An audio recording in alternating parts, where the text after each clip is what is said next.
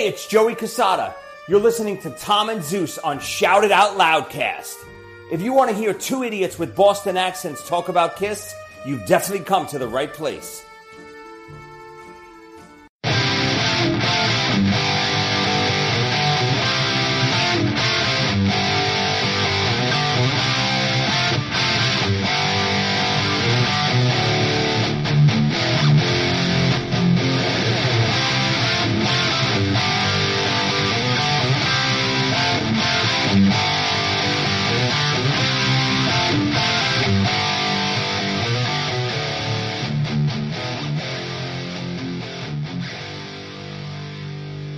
Greetings and salutations. Welcome to the Shout It Out Loudcast. Don't turn your radio dial. You're in the right place because it's time for another bonus episode. Episode number 7. We're calling this one, If You Want True Peace of Mind, You Probably Should Be Listening to a Different Podcast. Zeus, Tom, how are ya? Good morning, my friend. What's up, everybody? How are you? What a perfect Saturday morning in mid-June to talk about Iron Maiden. Did you just go, good morning? Good morning. How are you? Going to ask a bunch of questions about Iron Maiden. Who is the lead singer of Iron Maiden? Oh, God, here we go. It's starting already. Yeah, Started early. Yeah, absolutely. Nice, beautiful Saturday morning. I'm well over here. I'm anxious to get this one started. And you guys are like, why are you so anxious? Like, we can push this off another week. I'm like, no, because I'm up next. Yeah, exactly. Yeah, you're not excited because you want to talk about this. You're excited because you want to just move on. Yeah, so we can get to Tanya Tucker. Oh. And we doing like photos of her in like the 70s and 80s. Yeah, but she's looking a little rough right now, but that's okay. But she was looking good. Hey, she was looking good, son. Oh, boy. So, what are we doing this week? We're doing Iron Maiden Peace of Mind? That's right. Yep. And whose pick is this? We're doing Peace of Mind? I hope so. Whose pick is this? We're doing Power Slave. Did you remember? Power Slave's a great album. My pick, because I want to, Maiden's one of my top 10 bands of all time, so I want to do a Maiden album. Cool. Nice. Awesome. All right, so that's our show. Good night. See you next time. Good night. That's all we have to say about Iron Maiden. We finally hit our timelines. Silence. Good job. I've never heard us three be quiet at the same time. What the fuck? There's a lot of people out there that are like, oh, that's the best part of the podcast. Silence for 3 seconds. All right. What did we do last time?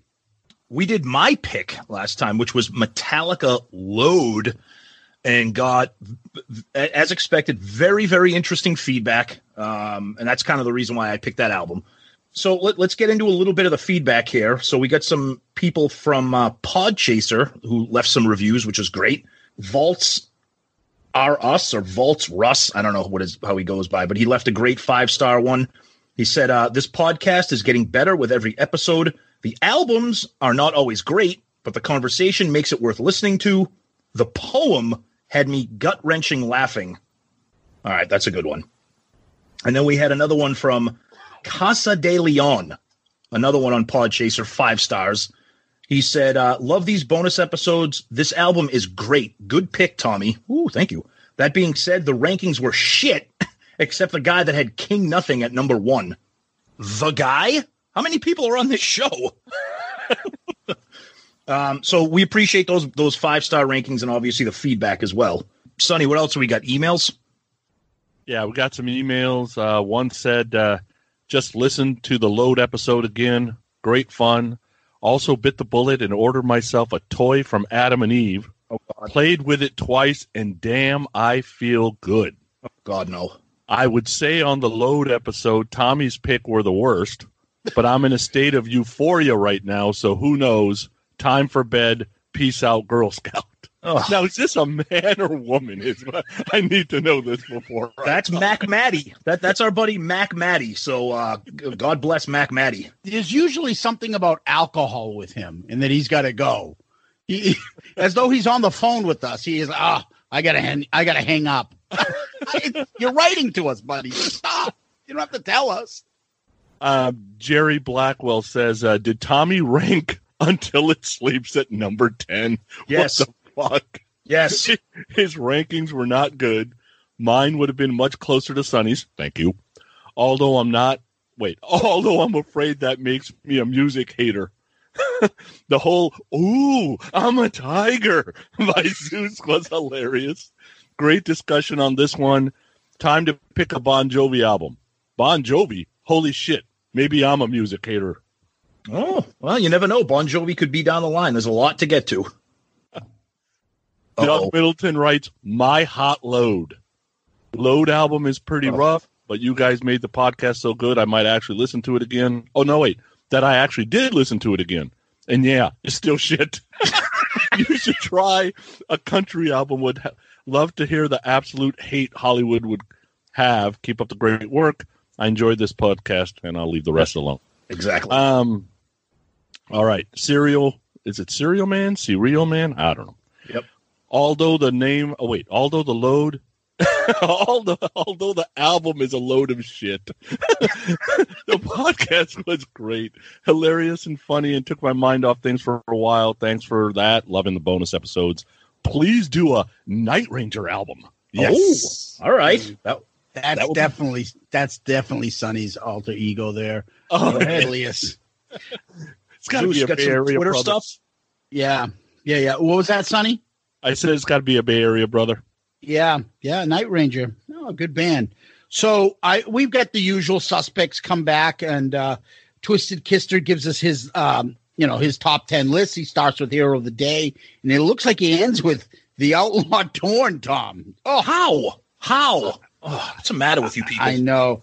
But, the great thing is I love when we get things like, he was tweeting with us a lot about this episode.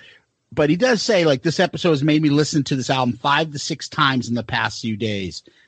We love hearing that. I mean, this is the whole point of doing podcasts and things like that. I love that you picked this album of all the albums because it's challenging kind of people. Like, hey, go check this out. You might not know it, or you might not be as fond of it as the other albums, but this is why I like it. Why don't you give me a chance? And you're trying to convince people to, to hear the type of music that you think works, and maybe they'll change their minds. So I love when we see things like that. Our good buddy Murph jumps in. Is great listen, gents. Zeus, I hope you add Waylon Jennings to the album review rotation. Hey, you never know. Yeah, I think that would be the last we hear of Sonny, if that was the case. Didn't he do the Dukes of Hazzard? Just a good old boy, never meaning no harm. Beats all you never saw, been in trouble with the law since the day they was born. Yes. Okay. So as long as I got a picture of Daisy Duke to look at every time I'm pissed off, I'm good. I think this one is Todd Herrig. Right. So I was a kid in the 80s who grew up with their first records and was infatuated with the best metal band of the decade. Hadn't even heard this album in its entirety. I gave the podcast a listen because of you guys, but you were unable to convert me. Thrash Metallica, please.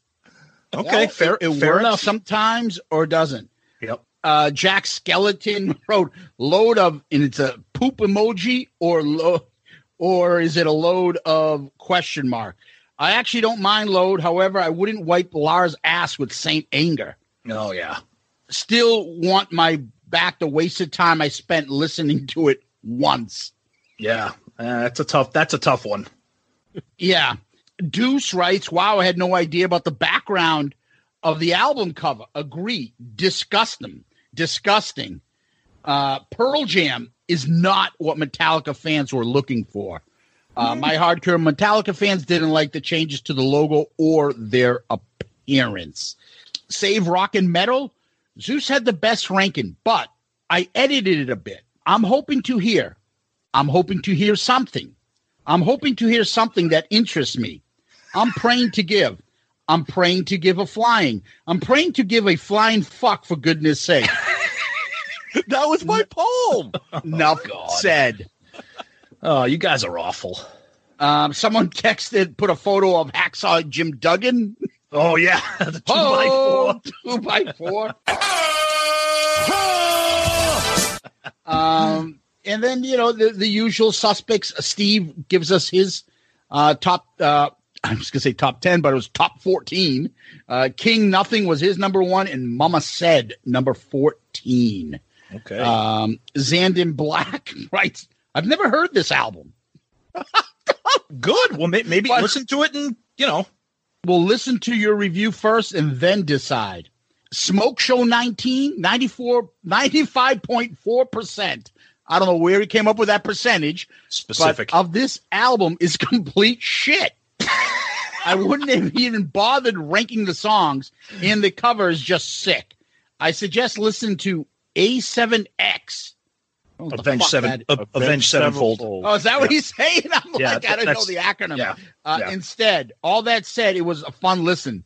These three must be best friends.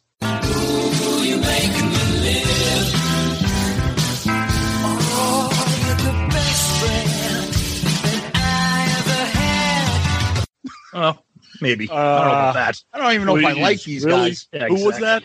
Yeah, unfollow that dude. Smoke Show 19. And then he followed it up by saying, no more live streams by you guys? Nah, that'll be coming. Yep. Sean McNair wrote, need some more love for Mama Said. I agree. Sean McNair, the quarterback. That's Steve McNair. The Sean's his Isn't brother. he dead? Yes, rest I in think peace. So. Yeah, he decided to write back from the dead and to talk about a KISS podcast discussing Metallica's Load. God. L.N. Smithy, in parentheses. I remember a letter written to a fan magazine by a former Metallica fan who said he was pissed that they cut their hair since he grew his long because of theirs. What a betrayal. And then finally, a couple of retweets. Bill Elam, the great Bill Elam, wrote a great review of a great album. And I don't care what it sounds like or what it doesn't. So nice. Yeah. And then, the rest of them are the usual suspects going back and forth. But we got a lot of feedback on this, Tom. So Great pick on this. We got a couple things to wrap up on the feedback from Facebook. Our buddy Nicholas Grattan, glad to finally hear you review some Metallica. Mick Watkins, Load is a great album. Can't wait for this episode. Rick Rare says, my favorite Metallica album. This should be good. Wow. Sean Hammond said, I just finished listening. This is my least favorite Metallica record, but listening to the episode was really great for giving me a new perspective. I listened to the record after your show. Now you need to do Reload. I actually really like Reload too. What else do we got? Kevin Jepson, how do fuckos? Love this album.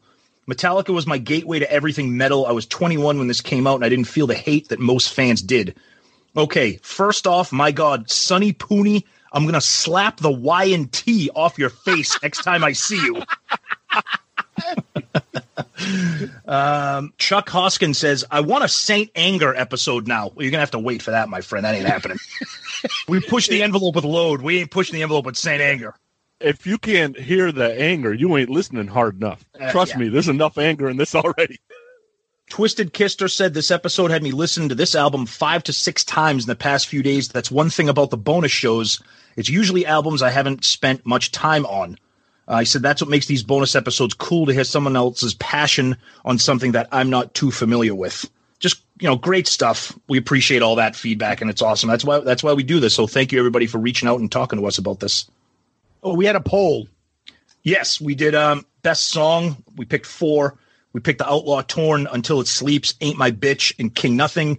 King Nothing was the winner with 39%, and then the other 3 were right around 20-ish%. So I guess you could call it a runaway, but King Nothing was the winner. Sonny wins again. Sonny wins again. Yep. That's because nobody wanted to vote for Ain't My Bitch. My bitch. That's right. Yeah, so, the weather's getting nice. It's getting a little hot. And because it's getting a little hot, what do you got to do there, Mr. Pooney? Oh, boy. Well, we got to help our partners at adamandeve.com. So, free stuff is awesome. But free stuff to spice up your bedroom is even better. Select almost any one item for 50% off, and then Adam and Eve loads on the free stuff. Enter promo code Loudcast to checkout and get 10 tantalizing free gifts. A sexy item for him, a special gift for her, and a third item you'll both enjoy. And 6 free spicy movies. Plus free shipping. That's promo code Loudcast at adamandeve.com. Nice. Beautiful. Excellent.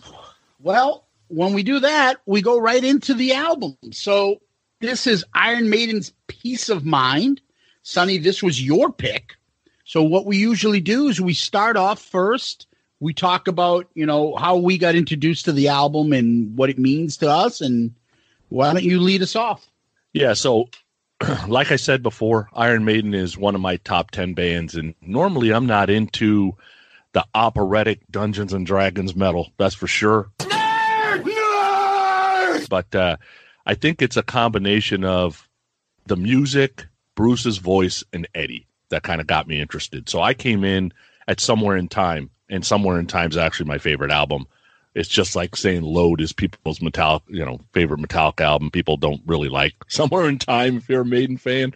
And then they were on MTV all the time, right? Because they were kind of the first new wave of British heavy metal that, besides Def Leppard, of course, that got a lot of airplay on MTV. So it seemed like they were on like every couple hours in between Duran Duran and, Madonna and Hall & Oates and whatever else you could find on there. So then, after kind of falling in love with a song like Wasted Years off of Somewhere in Time, I just went backwards and discovered it all. And this is not my favorite album, but it's definitely, and the other thing, I think I said it before, although I love Iron Maiden, I don't have one single Iron Maiden album that is a desert island album for me. There is always a song that I'm like, really? Can we just, come on, dude. Is that song really about X? I'll save it. Is that song really about X? Really? That's where you had to go with this? But, I'm not a reader, so I get all my history from Iron Maiden songs. Nice. How about you, Tommy? So Iron Maiden, Peace of Mind, for me, I have pretty specific memories of this because, so I think I may have mentioned this before on, the GNR and, Def Leppard and Whitesnake episode. So I have a sister who's 4 years older than me. And surprisingly, we listen to everything. Like, we were listening to, Prince and rap music and metal and everything. And Number of the Beast was the album that came out prior to Peace of Mind. And my sister had that cassette and I got into it. And of course, at that age, like Sonny said, Eddie is just, you think Kiss album covers bring you in as a kid. The Iron Maiden albums are just insane. So Number of the Beast, and then Peace of Mind. And then, I love those videos because it mixed the performances with like those historical, the black and white, especially the Number of the Beast and, the Run to the Hills video. Fantastic. And then this album came out, and then Flight of Icarus was kind of like their attempt at making like a mid-tempo hit type of song, which is unusual for them. And that song actually really pulled me into Iron Maiden even more. I got the cassette because around this time, hair metal wasn't really kind of a thing. So I was listening to like Ozzy, Judas Priest, Iron Maiden, some, that kind of stuff. And then I kind of drifted away from Iron Maiden just because then the hair metal stuff started to get into it, and Metallica started to put out a couple more albums that were a little bit more accessible to me at my age. But this album, I haven't heard it in a really long time other than the hits. So I was excited to go back and revisit it, and we'll talk about that. But Peace of Mind is definitely, it's one of those kind of historic albums for a reason, even if you're really not an Iron Maiden fan, I think. Okay. Zeus. So like you guys, MTV, saw the videos, the Run to the Hills, the Trooper and stuff.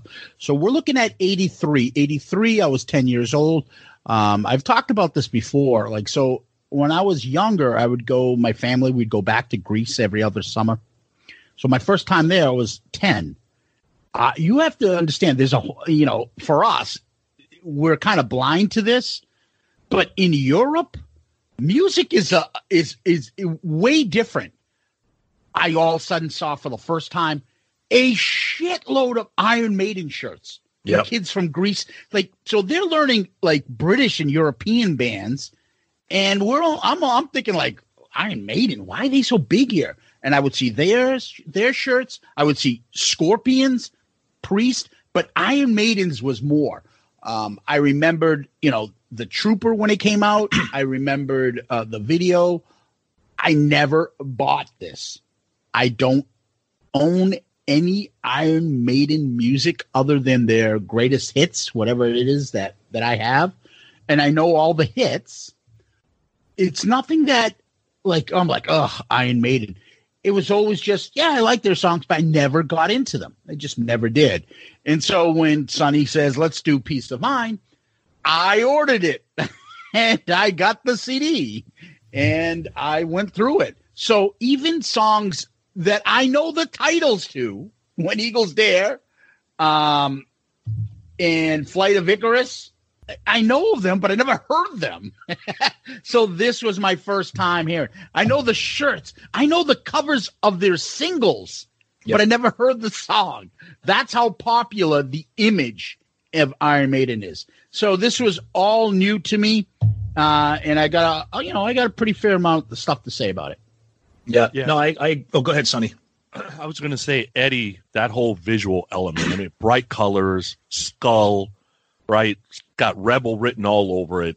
And Derek Riggs is an outstanding artist. I mean, this stuff's all over my man cave here.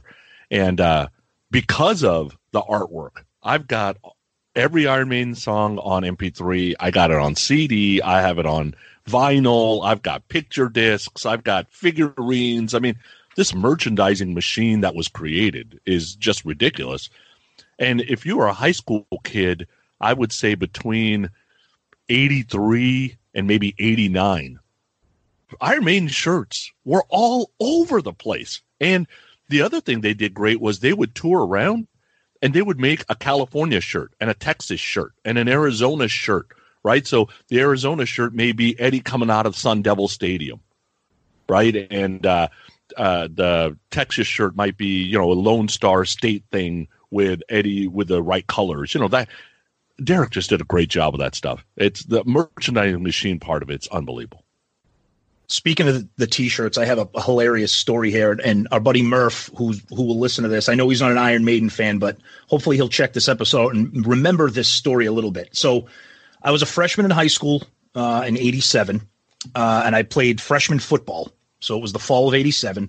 And I'm going to admit I don't even know what Iron Maiden album was out at that time, but I know that even in 87, I know that Peace of Mind, Number of the Beast, Power Slave, they were all somewhere popular. In time. Okay. So we had a kid on our team, funny kid. And he's calling me all night. He's keeping me up there. He's a funny little kid. He's telling me he's got all kinds of problems now. He can't sleep. He's always touching himself and pulling at his pants. What's the problem up there, Shelley? But he was at that time, it was unusual to see a 14-year-old metalhead, a legitimate metalhead, not hair metal, metal. And we had a practice one day, and he either never got a practice jersey or forgot it at home. So he came out to freshman football practice after school, helmet, shoulder pads, with a Power Slave T-shirt stretched over his shoulder pads. And we get out on the field, and he's like, "What's the matter? I love Iron Maiden." Everyone's like, "Yeah, but you're never going to be able to wear that again when you take it off of your shoulder pads." Like, "I don't care." He's like, "I'll just get another one." And I'll never forget that. I know Murph knows who I'm talking about. It was one of the funniest things I've ever remembered. And like you said, Sonny, we're all 13, 14 years old. And again, for kids in the 70s with Kiss, that's how it was with kids in the 80s with Iron Maiden and these graphics. These album covers are just Eddie in general, they just and they get even better. As the albums progress, they just get more insane. But just real quick, kind of saying what Zeus said, I'm like an Iron Maiden hits guy. I don't really own any of their albums. I don't really know their deep cuts. I know Peace of Mind. I know, The Trooper, Flight of Icarus and Where Eagles Dare. So I was kind of interested and excited to listen to this album because I've never gotten into those those deep cuts. So. Hey, Pantheon listeners, Christian Swain here. You caught me just finishing up some editing on Getting Real with John and Beth. I want to share my first experience with Factor Meals for you. I think you'll find this interesting because I bet the same thing happens to you. I had just received my first shipment from Factor Meals the other day, and I was excited to try one of the prepared restaurant quality meals for myself. Anyway, I was working away and noticed it was very late, and it was my night to make dinner. I jumped up and headed to the kitchen, went to grab the ingredients for the dish I was going to make, and realized I was missing a prime ingredient. Well, I could make a run to the store, or I could make one of my new Factor meals. Actually, the choice was easy. I grabbed a cavatappi, an Italian-style pork ragu with garlic broccoli, heated the oven per instructions, and minutes later was enjoying a very delicious, nutritious, and dietitian-approved meal. It really was everything Factor Meals said it would be. No prep, no mess meals. Factor Meals are 100% ready to heat and eat. Take it from me and head to factormeals.com/Pantheon50 and use the code Pantheon50 to get 50% off. That's factormeals.com/Pantheon50 and use the code Pantheon50 to get 50% off. Hey, Pantheon listeners, Christian Swain again with something every podcast listener and music junkie needs to hear. As I'm sure you can guess, I listen to a lot of podcasts. I also listen to a lot of music, so having high-quality headphones and earbuds are absolutely critical to my day. Oh, and I have numerous pairs. In fact, I have a junk drawer of used devices that have bitten the dust, so I've tried them all. Recently, I was sent a pair of earbuds by Raycon, and the first thing I noticed was the cost. Looks like their products are about half the price of other premium brands. Okay, that's cool. And the reviews seem pretty stellar. Okay, checks that box. So I got my Raycon Everyday earbuds. Nice packaging to open, and what I immediately noticed were the pack of ear tips for sizing. I'll tell you, I have small ear canals. I know, a flaw. So to see choices for the best fit, especially while exercising, oh yeah. And yes, they were immediately comfortable. Sound quality was great too. Plus, I have 3 EQ options that I love because I like more bass in my music and less in the podcasts. 8 hours of playtime for the battery is great as well. Surround sound, noise canceling, and awareness mode all included. I think I'm in business. And I just realized I've had them in all day. Like I said, super comfortable. Go to buyraycon.com/Pantheon today to get 20% off your Raycon order plus free shipping. That's right. You'll get 20% off and free shipping at buyraycon.com/Pantheon.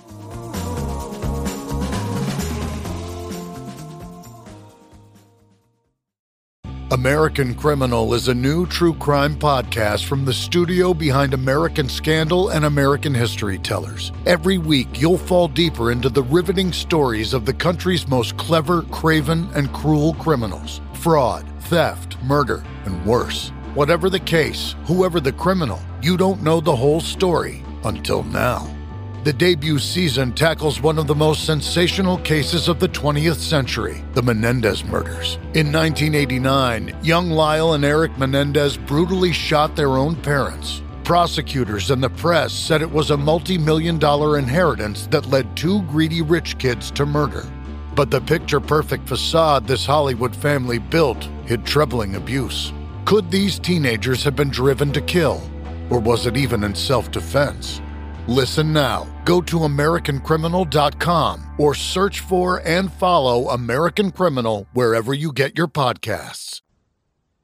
Yeah. So what else? All right. So that wraps it up.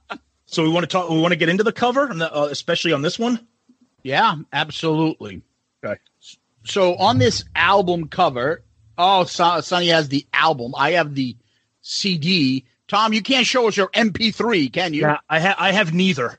So I'm looking at it. I'm looking at the artwork on my phone. So what I like is let's start with the obviously the visual, and this one is another photo of Eddie. He looks like he's supposedly was lobotomized, and he's in a straitjacket, and he's in a rubber room. and looking menacing. The big Iron Maiden, red logo right up top, and Peace of Mind, right underneath it, which is basically a homonym.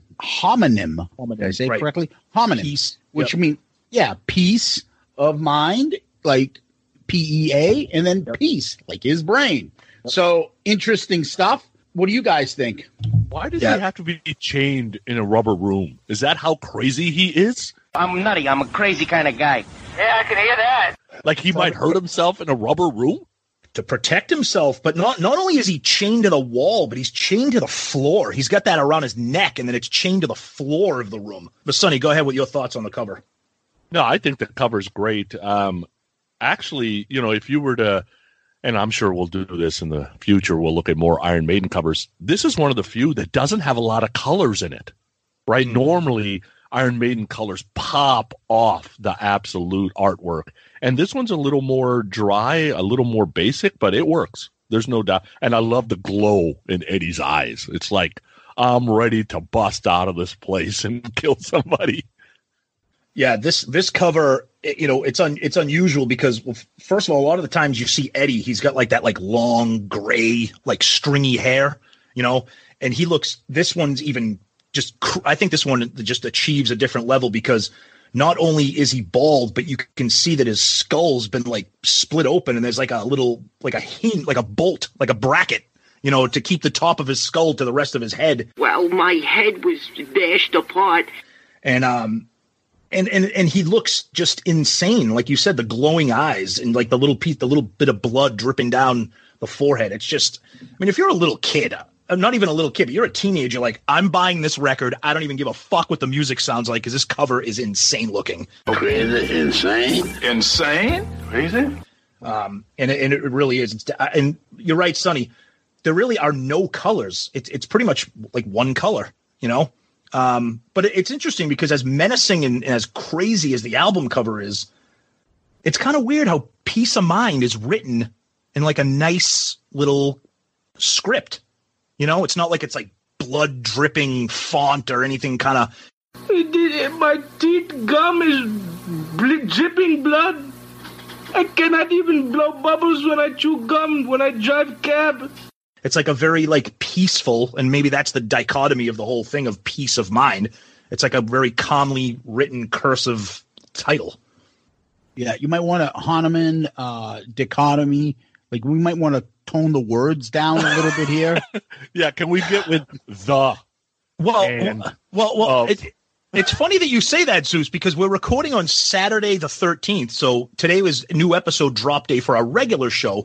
And somebody called us buffoons as a compliment. So that's why I'm glad we're using words like homonym, dichotomy. I looked up these words. I have my thesaurus right next to me. So it's next to my dinosaurus. Wait a second. Save it. Save that. Save it. What about the back cover? What about taping? Nothing. Yeah, huh? I'm sorry, Yeah, I hear you, fruitcake. You got to help me out, though, if you could. I would. Well, Sonny, actually, you have the gatefolds. Zeus, do you guys have the gatefold too with the CD? Okay, yeah. So you guys can talk about that because I don't have that. But go ahead. So the inside is the Maiden guys they're basically sitting down for a meal, and there's a vegetable tray with a brain in it. And what's interesting is the four guys are looking at the brain because somebody told them to, but Bruce decided to look at the camera instead. They printed it anyway, and notice Bruce has got like a bitten apple on a knife. Ooh, that's so tough. That's so badass. That, William Tell, like he's William Tell. Yeah. It's just now at least they don't got makeup on like fucking Lars and shit, but it's a pretty good look picture. Yeah, nice. Yeah. The other thing, Sonny, is if you look at my CD, I'm sure obviously this was an original. I don't know if you can see it. The CD itself is a brain. Yeah. That's pretty kick-ass. It basically looks like what that plate looks like. Yep.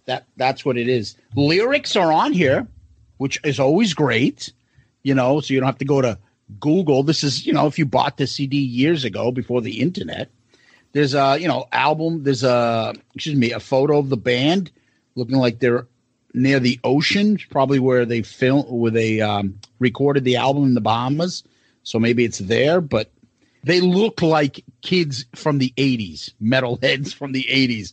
They look like those guys. If anybody out there is familiar, Sonny Zeus, I'm not sure if you guys are familiar with it, but that video Heavy Metal Parking Lot.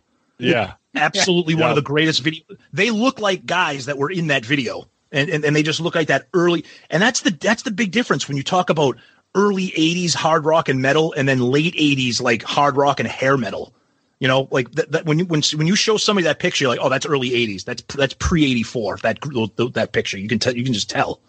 Yeah, and the back of the album has a verse from from Revelations. So what was happening, if you can remember back in 83, Kiss wasn't the only one dealing with Knights in Satan's service, right? These guys had just come off 666, the number of the beast, right? Yep. So you had every protester out there.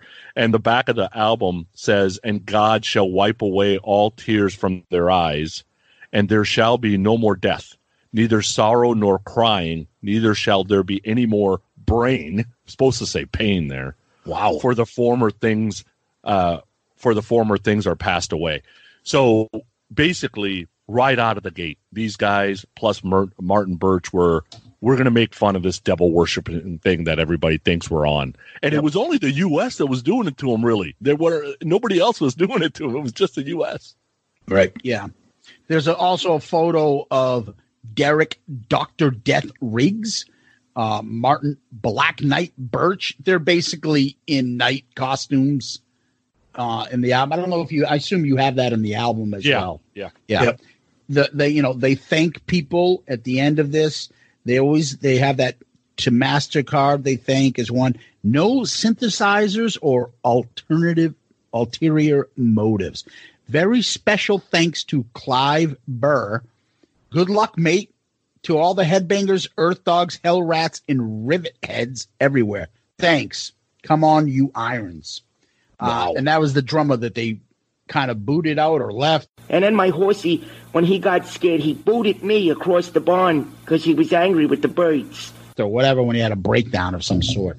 Yep. So, and don't forget, and take a look at the back cover, because I actually think the back cover is kind of interesting because, so the front cover shows Eddie inside the padded cell.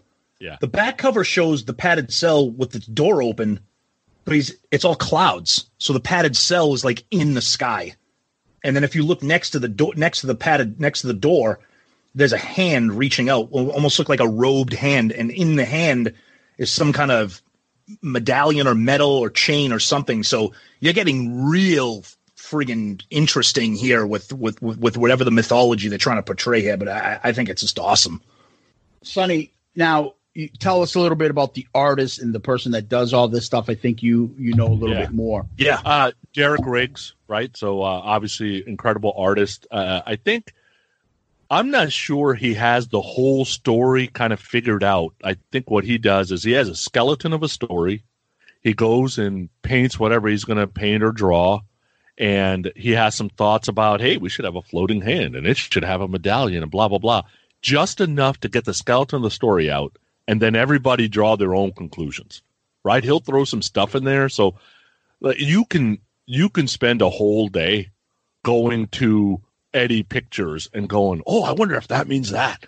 Yeah. Oh, I wonder if that means that. Ooh, I'm a tiger. No, I'm just kidding. But that kind of stuff. And, they had a falling out for a little bit. He came back. I don't exactly know where their relationship is now. Derek sells stuff on his own website. He's got a book out there with a bunch of drawings that he's done. He's drawn stuff for other people. But they're iconic. Like the Trooper drawing, come on. I mean, this thing is iconic, right? There's absolutely no doubt. People know this drawing, and they've not heard one Iron Maiden song. This is... my daughters are starting to do it now at high school. They'll see somebody wearing like a Nirvana shirt or whatever, or a Guns N' Roses tee, and they'll name one Nirvana song. Like, who's Nirvana? On your shirt, stupid. Yep. Yeah, exactly. I believe that. Yep, it's true. That's a nice breakdown of the album cover. Let's get into the little bit of the specifics of the album. So the album was recorded in Bahamas, Nassau Compass Point Studios. And I guess a lot of artists record there. They did Back in Black. AC/DC did theirs in there. And then they later mixed it at Electric Lady Studios in New York. We're all familiar with that record place. It was released May 16th, 1983. Iron Maiden's fourth studio album, the second with Bruce, first with Nico, and the classic Iron Maiden lineup is formed.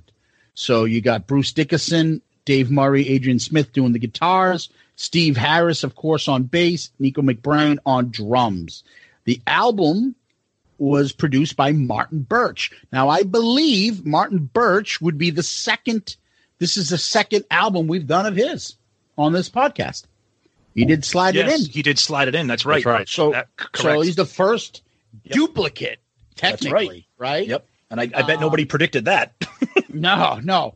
It's released on EMI Records in United Kingdom, Capitol Records in the U.S., platinum in both U.K. and U.S. It peaked at number 3 in the U.K., 14 in the U.S. So this is 1983. This is kind of a little bit of our wheelhouse, this era. I think Pyromania came out at this time, and I think Slide It In was a little bit later, correct? Yeah, a year later. Yep. Okay. So, but I mean, that's the era, and that's 3 British bands at that time, right? Well, at the time, this is when we talked about, this is when the new wave of British heavy metal was taking over America. When Iron Maiden, Judas Priest. We're not doing a Saxon one next, are we? Fuck no. Saxon, one of the 83 albums that don't have one single good song? Sure. Oh, God. But the landscape of rock was different this time. And you still had, Kiss putting out records and Van Halen and the American Aerosmith doing stuff. But things were starting to change a little bit. And those British bands were making a mark. So anything else, guys? Or were you ready to go into the songs? I'll save my some of my other commentary as we get through the tracks, but I have some specific things to say about the band in this album and whatever. But we'll talk about that as the songs progress. So no. No right now, but yes for the future. Okay. All right. So guys, let's start this off where Eagles Dare. Let's go.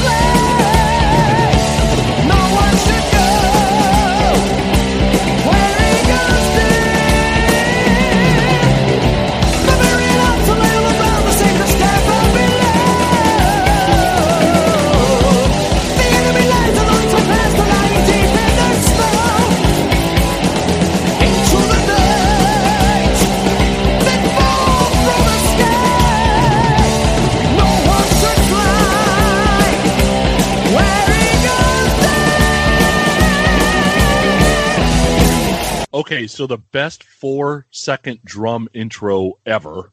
What Bruce was kind of going for, he wanted something that was kind of Stargazer by Rainbow, very Cozy Powell, get that drum feel. So it was kind of Bruce's idea to do this whole drum thing. And they had to introduce Nico because Clive Burr was gone. This was his first album. And depending on who you believe, Steve says Clive drank too much and was unreliable. And, you got to have the bass player and the drummer work together. I mean, there's no way around that. Clive says, Dad died. I left the band for 2 weeks, came back, lost my job. So it depends on who you believe, I guess.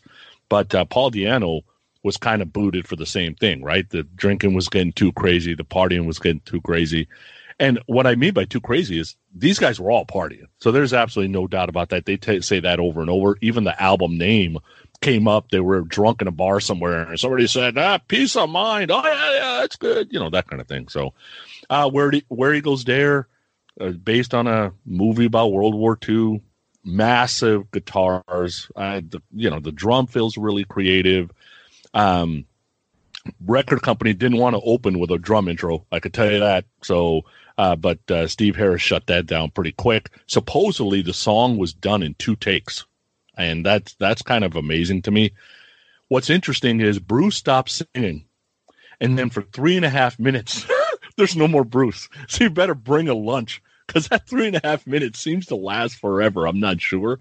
And good luck figuring out the lyrics. Thank God they put them in the album, because you cannot understand really what Bruce is saying. I like the song though. So that's a good segue, Sonny, because I'm gonna say this now and say it once. But Sonny said during this song, there's 3.5 minutes where Bruce doesn't sing. Those are probably the best 3 minutes of the song. Oh my God.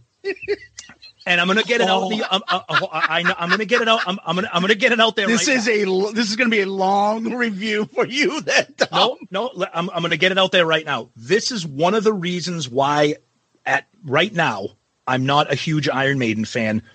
Why I'm not a huge fan of these kinds of bands. Musically, the album absolutely rips. I mean, this band is tighter than a drum. No pun intended. The band, but I can't get into Dickinson's operatic vocals, a lot of his high-pitched wails and howls. It's not my style. I prefer a lot like the metal that I listen to be kind of like angry, like James Hetfield or Phil from Pantera, just kind of growly and menacing. And I understand that Iron Maiden's made a career. Bruce Dickinson put them into the stratosphere with this. His vocals are just not my style. That's a lot of the reasons why I really don't like Judas Priest. I'm not a big fan of Halford's vocal stylings either. But that being said, the song rips. It's great. There's one thing on this song. There's a couple songs that do this, and this is one of them. And I don't know why certain bands do it. Maybe our friend Tony from Restrained, who did the intro to this episode, he's in a band. He's a guitarist. Maybe he can offer some insight. But I noticed on this album and some other metal albums I listen to, where the lead guitar and the bass are going along side by side. So it sounds, it's one sound, as opposed to, say, another song where the bass and the drums are in the background keeping the groove and the lead guitarist is kind of doing his own thing. This particular song, and there's a few other ones where they're all doing the exact same thing. So it sounds like one sound. That's not something I'm a huge fan of either. Maybe, like I said, our buddy Tony or anybody out there, maybe that's a technique or a style that musicians use for certain songs. But I notice it in this. And settle down with the machine gun sounds. What's the theme to Call of Duty? Relax. And one thing, Zeus, I know we always talk about how Dio, we talk about like Dungeons and Dragons metal. Iron Maiden, I'm going to create a new genre. Iron Maiden is the History Channel metal. And this is not the first history lesson we're going to get on this album. Sorry, we're too smart for you. We're sorry. I want my metal to talk about death, addiction, all horrible things. Not this, but I'm talking about. We do a Kiss podcast. What does Kiss talk about that shit? Well, they don't talk about. Well, we'll get it. All right. What does Kiss talk about? So throw that other part into it. But that's a good point. That's a good point, because Iron Maiden and especially and also Rush, the Iron Maiden. There are no girls going to Rush or Iron Maiden concerts.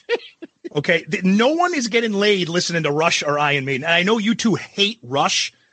There is not a huge difference lyrically and even compositionally with a lot of these songs and what Rush does, and we'll get into that as we go along. But that I kind of wanted to make my blanket statement about the band in general with Where Eagles Dare. It is a good song, I will say that. Musically, it kicks ass. Okay, so I will admit that you are correct that Bruce Dickinson's vocals and things like that is something you have to kind of get used to, but you gotta respect him. Absolutely, respect I do. Range. I do. That vocal ability. How the fuck do you compare that with that fucking walking crow, human crow called Geddy Lee in that voice? Oh no, his voice is terrible. Do you compare them? Not compare them. Geddy Lee's voice is tough to listen to too. I agree. I mean, Rush is a Mount Rushmore band for me, and I agree that the weakest link is probably Geddy's voice. I give you that. I give you so that. The weakest link of all their music is the singing. It's the same thing. It's the same thing with Iron Maiden. Second is the songs. Shut up. Wait. That's interesting because Sonny, you love Iron Maiden and you hate Rush, but they're not the same. How can you compare the vocals? They're not even close. The vocals are way different. Oh no, I know. I get it. I can see the music and the capability, but you make a great point, Tom. So here's the other part I'm going to say. So we're starting off with the first song. So before I kind of get into the song, I'll give you, it will be so cliche by the time I go to song number 9 to keep saying the same thing. I am blown away by the music ability of this band. Blown away. Yep. The vocals are off the charts. The lyrics are something that they want to say, whether it's corny or anything like that. I'm saying get some pussy. You won't be so horny. And your songs won't be so corny. They put thought into it, and it's something they want to say. They're not what we just reviewed, Trouble Walking. I am sad, now I'm bad, and now I'm glad. They're not that stupidity. The drums are off the charts.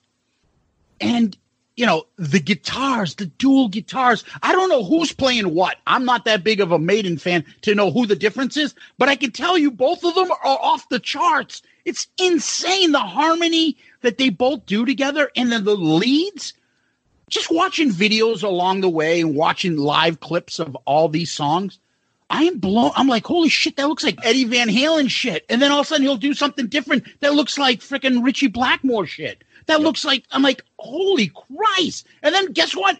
It switches over. Now Dave Murray's doing it.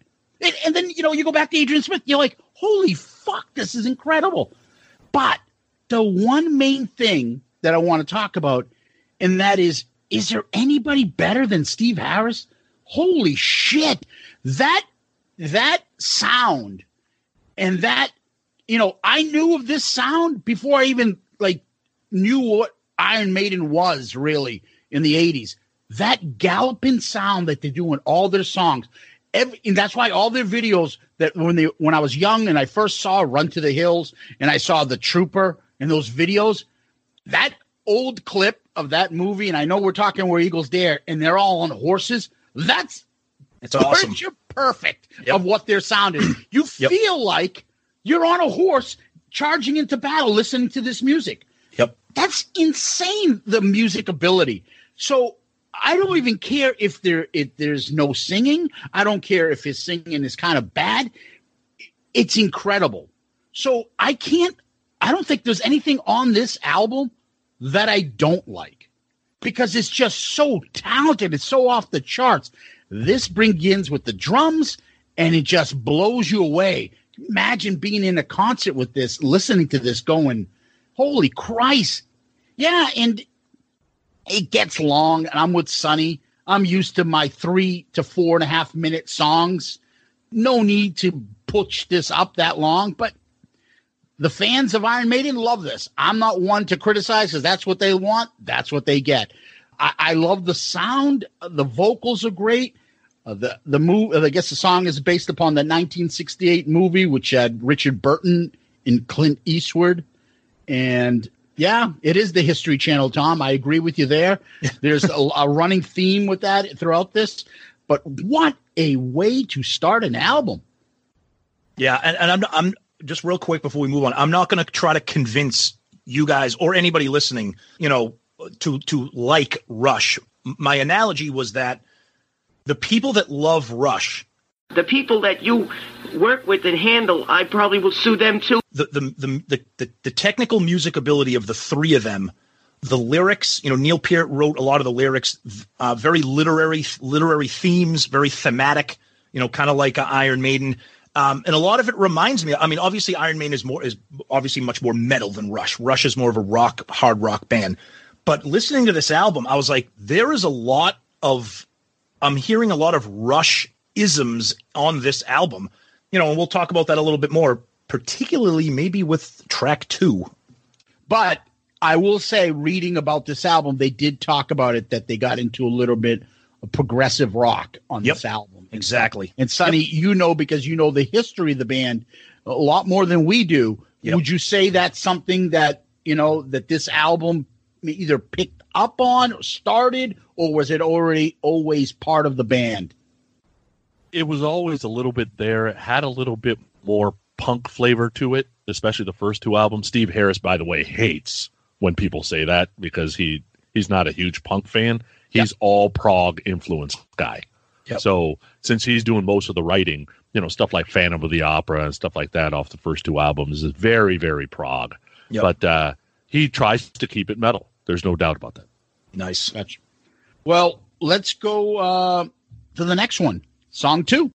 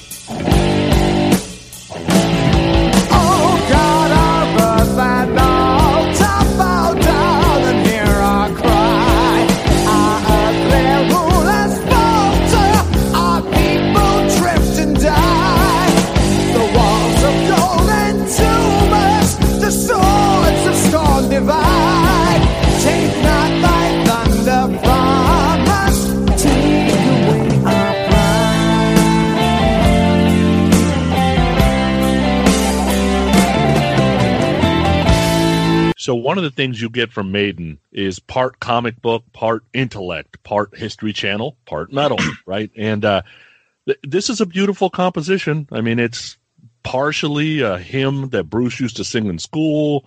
It's partially about Aleister Crowley. It's partially Hindu philosophy. What, no Buddhism? Whatever. But this is exactly why, although it's a great song, it's a beautiful composition. I'll say that. This is exactly why I don't have an Iron Maiden Desert Island album, because this is where they get a little too proggy for me. Like I can hear and listen to Iron Maiden in 4 to 5 minute doses, but when there's a lot of time changes, they lose me a little bit. Love the intro. I can tell you normal people go to the opera or theater to get their culture. Rockers go to Maiden and Alice. I get it. And we're quite a bit away from, oh yeah, oh yeah, oh yeah. All right. We're way away from that. But these guys, this song is like at the outer edge of, if I went to the next step, I would love Rush. This is where this song kind of lies for me. I was just going to say that I love this song, and it's one of the reasons why I love Rush. It's a long song, very proggy, has tons of transitions and time signature changes throughout it, just like Rush. That riff at the beginning when the song kicks in, that's Sweet Leaf by Black Sabbath. When the song kicks into gear, that is Sweet Leaf. And then in the middle of the song, when the time change kicks in, that is 2112 by Rush. It sounds exactly like Rush, and this song is one of the reasons why I love Rush. And I'll be honest with you, I never knew that Iron Maiden had a song like this in their discography. It's a great one. I'm a big fan of this, and it's very Rush-like, and it's one of the reasons why I like Rush. One of the things that I forgot to mention, the previous song where Eagles Dare, it was written alone by Steve Harris. Don't know if I said that. Revelations, this one is written only by Bruce Dickinson. So there's different songwriters throughout this album, and I will make sure I try to remember to point that out. I like that this is slow and then picks up. I like the changes in the song. So maybe if it wasn't for Geddy Lee, I would like Rush, Tom. I don't know. But I like this song. And you're right, Sonny. Now you got the Bible. You got Aleister Crowley. Something named G.K. Chesterson's hymn. It includes a line from it, "Oh God of Earth and Altar." Something I fucking can't even read. Earth and Altar. Yeah. And just, obviously these people are educated. They're not singing about cold gin and, and what else, Tom? What else? My heater's broke. They're not throwing logs in people's fireplaces. Yeah. This is a little bit out of our Kiss range as far as the lyrics go. Yep. Very good song. I like it. And it's interesting because I like the change of pace. Yep. So if you think about it, for me, this and maybe one other song sticks out as being a little bit different than Iron Maiden, but we'll get to that one. Anything else before we move on to Nope. Flight of Icarus? Here we go. As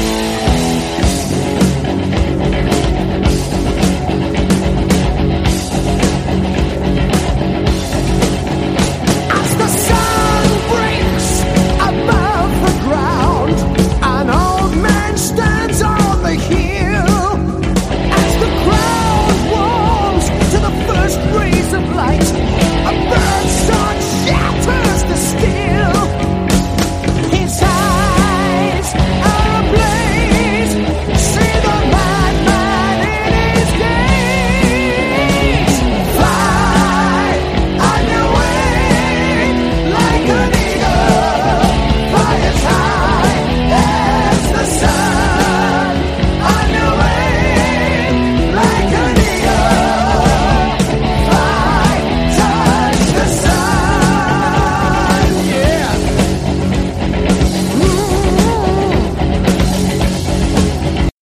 That last conversation reminded me. Ooh, it must be love. Wait a second. Fits like a glove. Perfect. Perfect. Say it twice. Anyway. Fly to Icarus. So my son, who is about to graduate, he's a senior in college. He's taken a bunch of ancient history and, all that kind of stuff. And he was saying something about Icarus. And I'm like, oh, Flight of Icarus. That's mythology. Blah, blah, blah. He's like, how do you know that? And I'm like, because normal people get their history from books. I get them from Iron Maiden songs. Exactly. Yep. And my son loves Steve Harris. I'm like, you need to go listen to Flight of Icarus, and you understand what I'm talking about. It's a sing-along chorus. Maiden doesn't have a ton of those. Vocal harmonies are pretty much all Bruce. The guitar solo switches between the two. That last note, that scream is just, that's off the charts.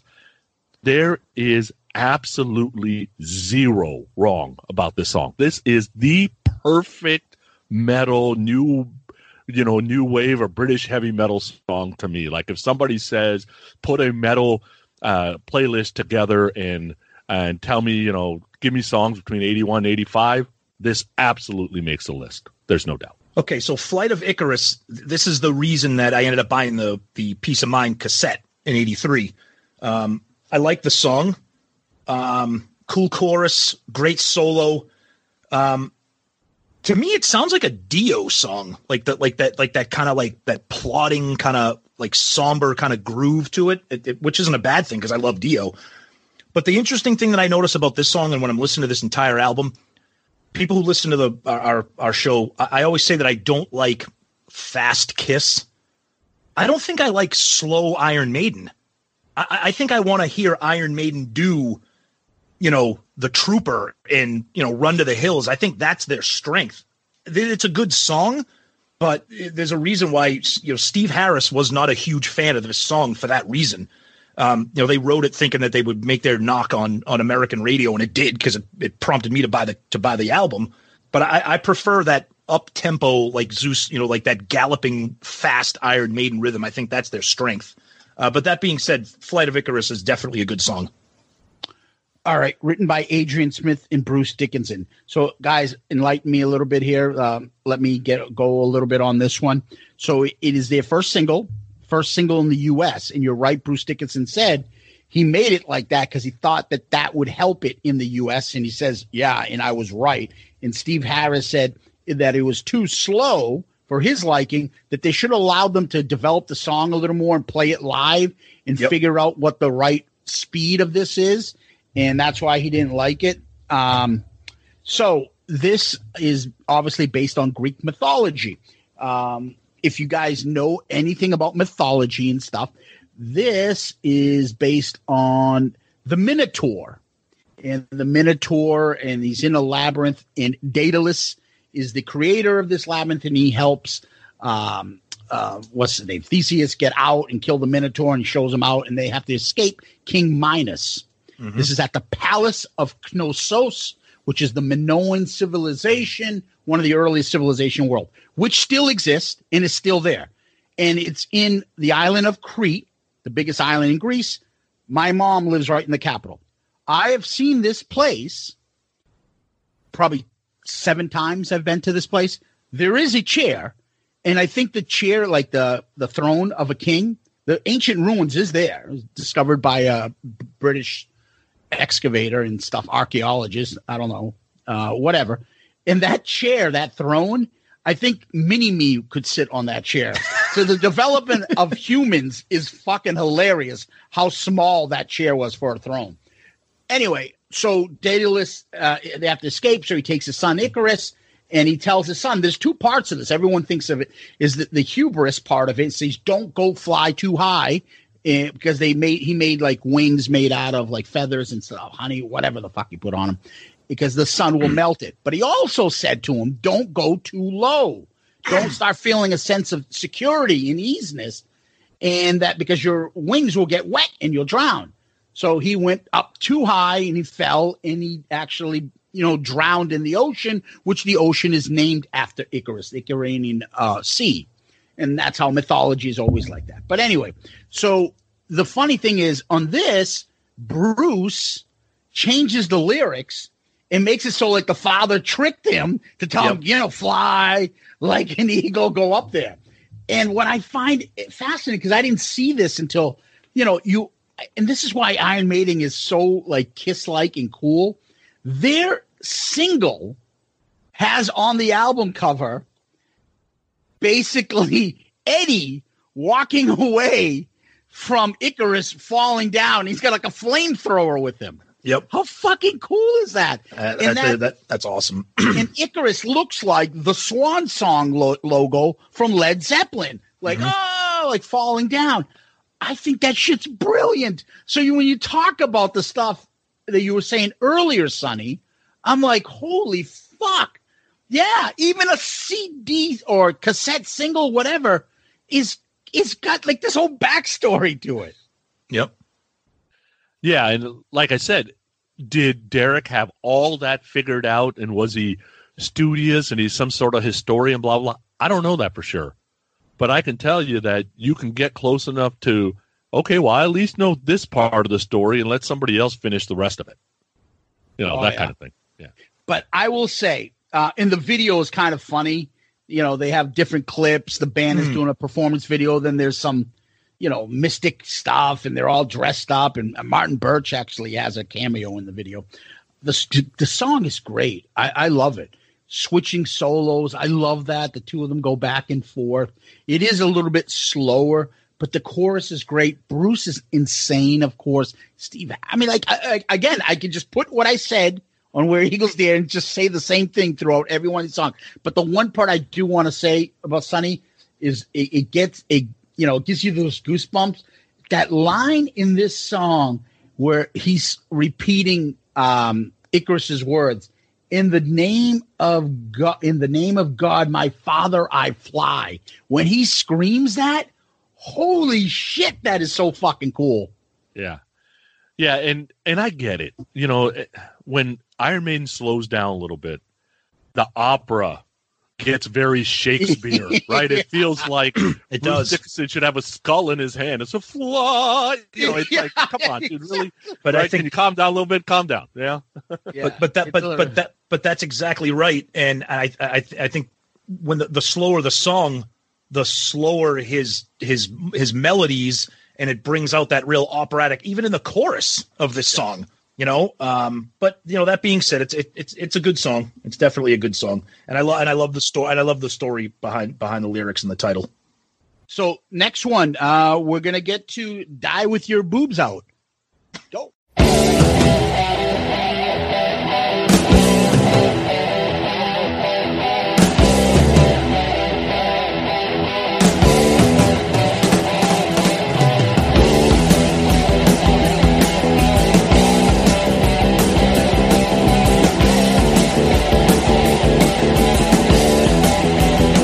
Yeah, I'm a prophet.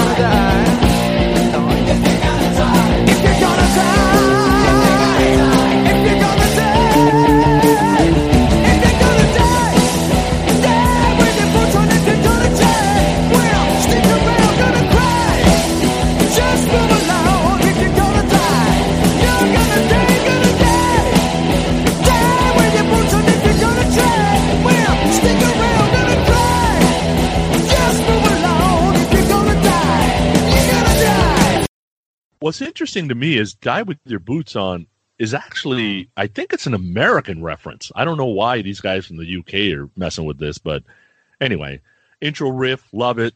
The lyrics are about everything so doom and gloom, just kind of go live life. A little bit about Nostradamus. This whole, if you're gonna die, like that's just bad. Like they need Mutt Lange here. Like, hey, bring in that Def Leppard dude. Let's put some backing vocals on this thing. And I'm sure, like I was picturing, somebody like Stephen Pearcy's in his basement going, okay, we can probably pull off the twin guitar thing. I can't do that voice, but we're not going to be singing about Dungeons and Dragons anyway. We're singing about pussy, so don't worry about it. That's true. But this song is, because of the backing vocals, a little bit of a tough listen for me. All right, so here's a song that I'm a big fan. This is a standout song for me. I knew about this song even before Peace of Mind. This is a song that I knew and I liked. Bruce has a little bit of a growl at the beginning of the song. I like that. That operatic style that we keep talking about. It's in this song. It's definitely in this song. It's got that great bass line like we talked about before, that galloping sound. The pre-chorus that Sonny talked about, if you're gonna die, very, very punk rockish. And we talked about that before, especially when they were with Paul Di'Anno. They were like a punk hard rock band. That to me sounded like that gang vocals that you'd hear like in a punk song. Gang. I don't mind it. It's definitely not great, and they could have used a little tweaks on it. This is a song that I would love to hear Metallica cover, just to see with the lyrics and the tone of the song. I know Metallica loves to do covers. I don't think they've ever done anything by Iron Maiden. If they have, I've missed it. But I think this would have been a great one. But this is a standout track for me. I just think it's like the idea of dying with your boots on. It's just badass. It's definitely a good song for me. I like it a lot. Zeus. All right. Written by Adrian Smith, Bruce Dickinson, Steve Harris. The thing that sticks out about this song is the chorus. Yep. Just repeating that chorus. And it gives me, when it built up, if you're going to die, it built it up when he goes, and then you die with your boots on. It makes me think that it reminds me of what's to come a little bit later, which is Evil That Men Do. What does he call it? Right? Yep. Evil That Men Do. Yeah. Like it builds up to that. The solos are incredible. I think Adrian Smith does this one. I'm not sure. But, it's about dying with honor, and people have been, and Bruce Dickinson says, people have been predicting the end of the century, the end of the world for centuries, and we're still here. So, another, repeat what I said on Where Eagles Dare. Great all around. You name it, it's great. Another good song. And I do like the chorus on this, and this is the more catchy kind of song. So, definitely. Yep. All right. So, I think we've heard of the next song.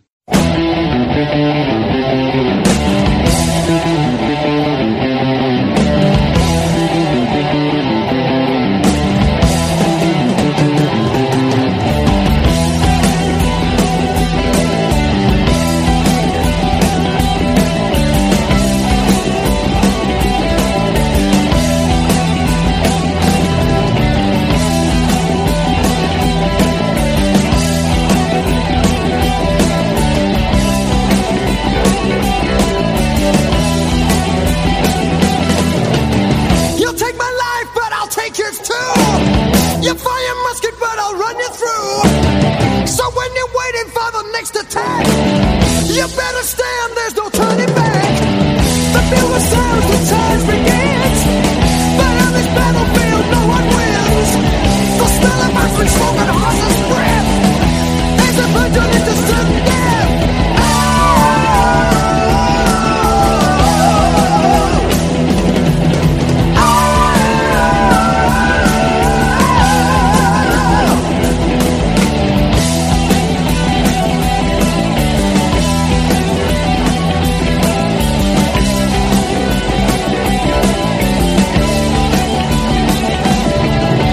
So The Trooper, based on 1854 Charge of the Light Brigade by Alfred Lord Tennyson, basically it's it's a part of the Crimean War where British were told to attack, but there was a miscommunication, basically walked into a Russian massacre. That's kind of how the story goes.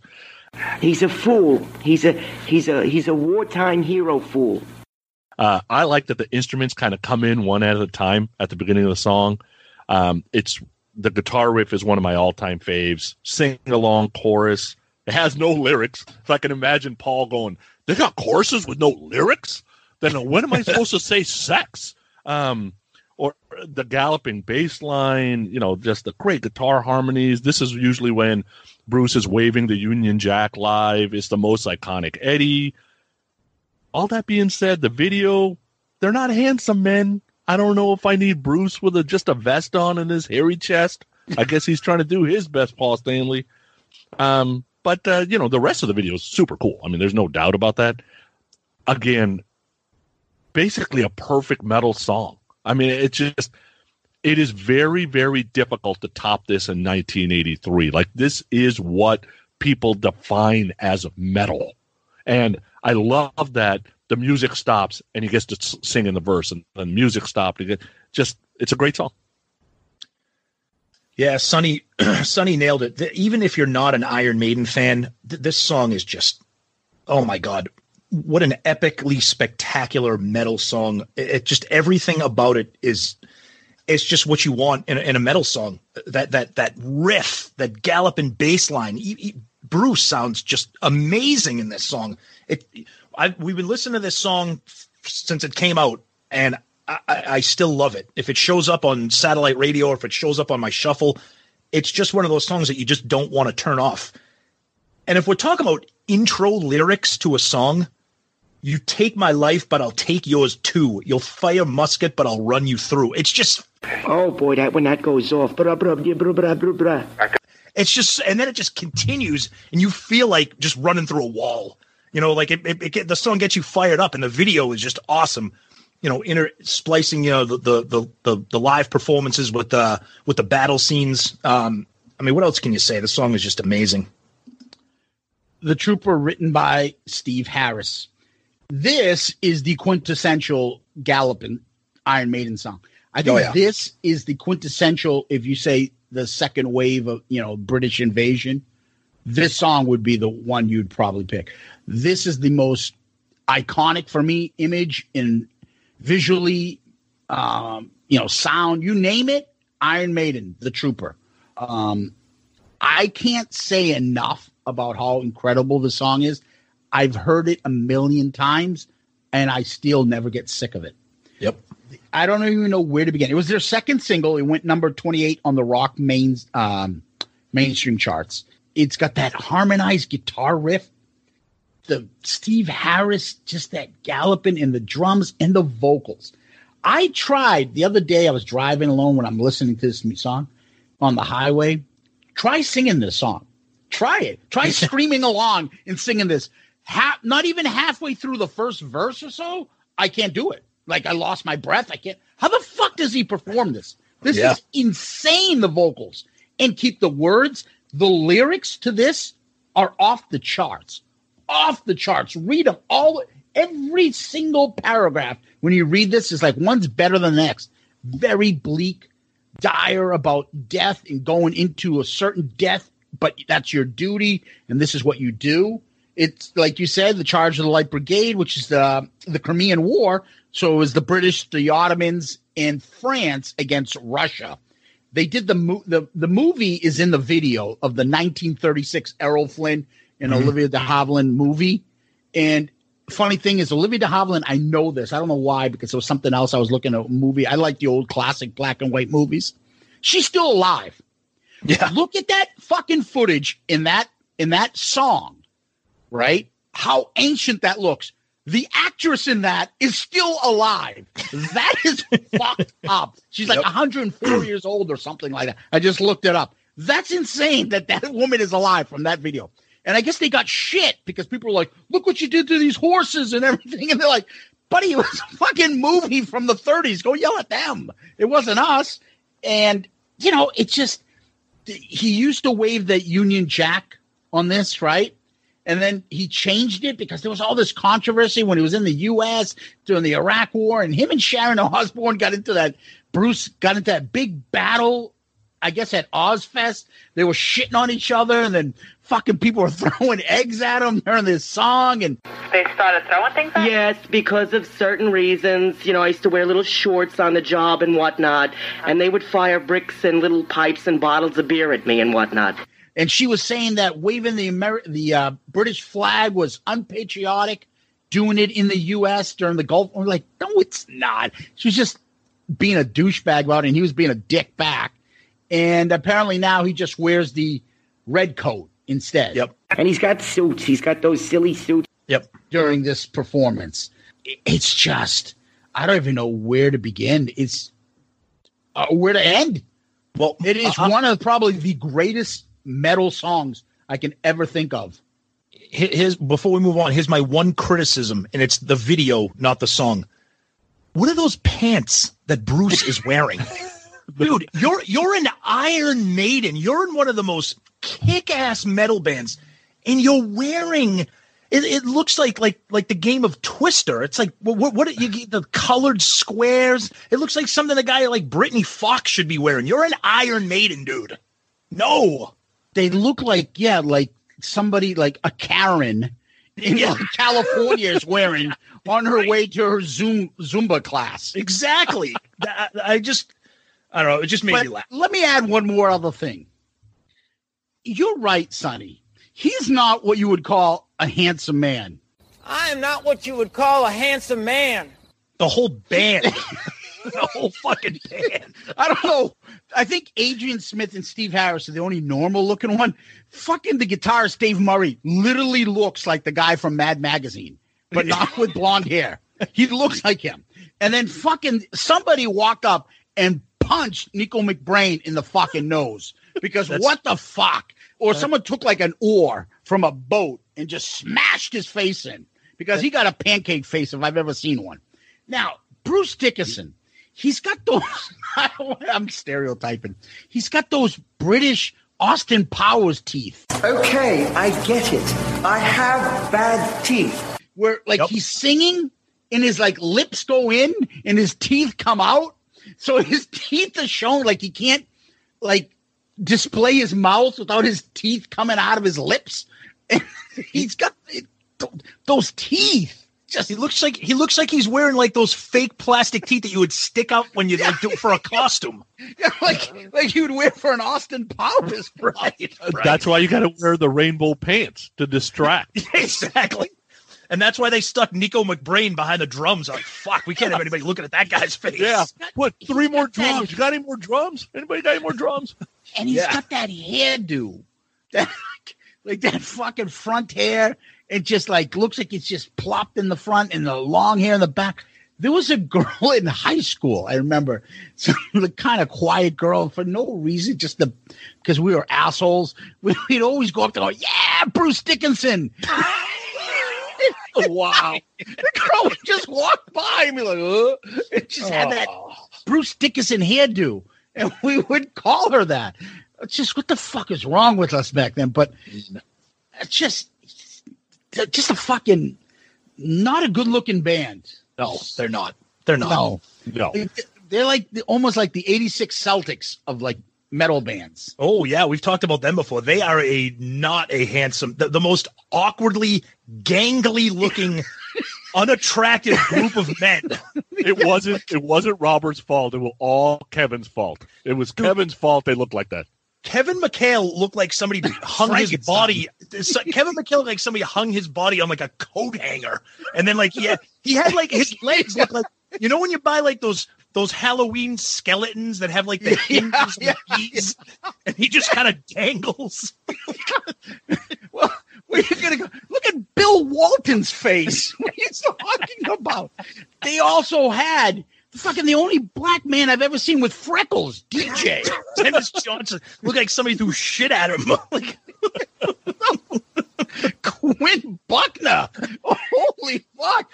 Oh, God. Where's the leader of this miscreant group, too? Larry Bird? His fucking mustache. His little blonde mustache, Larry Bird. He has to be the most unattractive star athlete of all time. You tell me who is an uglier star athlete than Larry Bird? He ugly. I ain't like them boy ugly. Oh, here we go. That'll be our poll question for next week. He's the most unthinking. Robert Parrish wasn't a good-looking man either. He was all right. He was all right. He's looking around going, I'm the best out of this bunch right here. And fucking Greg Kite was no picnic either. Oh, God. Very unattractive team. No. And that's the second time we've covered the 86 Celtics on Shout It Out Loudcast. At some point, someone's going to go, have you fucking seen your live cast? All right. Oh. Let's go over Still Life. Here we go.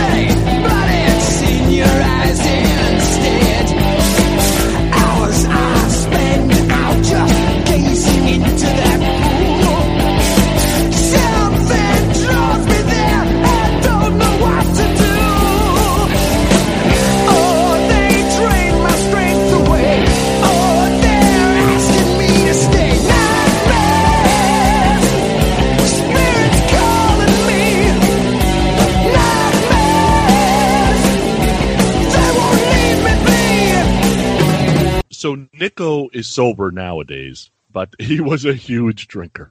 And what's funny is the guy before him lost his job because he was drinking too much. And I was drinking.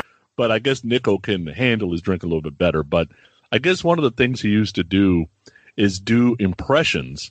And one of the impressions he would do is Idi Amin. I don't really know this person that much, but he would make these weird voices.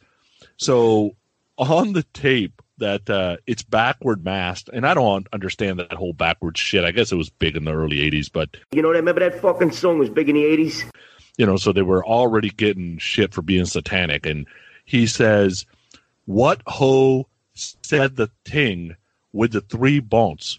Don't meddle with things you don't understand. Like, first of all, you got to be halfway hammered to understand what the hell he's saying. But then they made it backwards, and it made it all crazy. So I don't know why that opens it. The song's based on the short story from '64 called The Inhabitant of the Lake. When you first hear it, you're like, oh, here comes the ballad, right? Luckily, they work out of that about 90 seconds in. And that nightmares, you know, that he uses that a lot later on in Iron Maiden albums, too. That is the Dickinson go-to vocal melody. Like, you know, like Paul has that, whoa, whoa, whoa, whoa, whoa, you know, that thing. Okay, so Still Life. So Sonny was talking about the impression of Idi Amin, also known as the Butcher of Uganda, known as one of the most vicious despots, you know, in history. So that's the amount of history that we're giving our listeners on this. They're going to be like, wow, these guys may be really aren't as dumb as I thought. But no, we are, but that's okay. Still Life. It's an interesting song. I like it. It's got a different vibe, something a little bit different from Iron Maiden. I like the chorus. And what Sonny said about that Nightmares thing, this song kind of reminds me of something that Queensryche might do, especially that Nightmares thing. A little bit of a proggy song, and I know Queensryche, especially on Operation Mindcrime, very prog, like hard rock metal. I like this song, and I probably said it before, and I'll say it again. I never knew that Maiden had that prog-y kind of feel to them. Maybe it's not on all their albums. Again, I don't have the whole catalog, but this is a great song, and I like some of that proggy kind of Queensryche-ish kind of feel to it. It's a very good song. Still Life, written by Dave Murray, Steve Harris. I think that's Dave Murray's only credit on this album, but influenced by Ramsey Campbell's 1964 short story, The Inhabitant of the Lake. So it's all about like something's in the pool of water or something, and something's calling to him, and then he's got to go to it, and just it's a story there, and it's I don't know, it's the lyrics are what they are. He's got a background story. Again, it's not about I want to go to the party and bring your beers and the hot chicks. None of that. No. And Idi Amin is very famous because supposedly you ate people too. Yep. Guy was a fucking monster. Yeah. And there was a good movie that came out, The Last King of Scotland. Yes. And, Forrest Whitaker. What's it? Forrest Whitaker. I thought he won an Oscar for that. I know he was nominated. Not sure if he won, but yeah. Okay. Yeah. And he played Idi Amin. Mm-hmm. Just a very bad person in history. I like the whole will give me peace of mind. Yeah. Yep. Which goes back, since you're not using Still Life as one of the parts in the song, those words, why didn't you call this Peace of Mind after the album? Yeah. I don't know. It's just one of those things, anyways. Iron Maiden seems to do a lot of what Led Zeppelin does, where they don't say the name of the title in the song. Zeppelin's fame.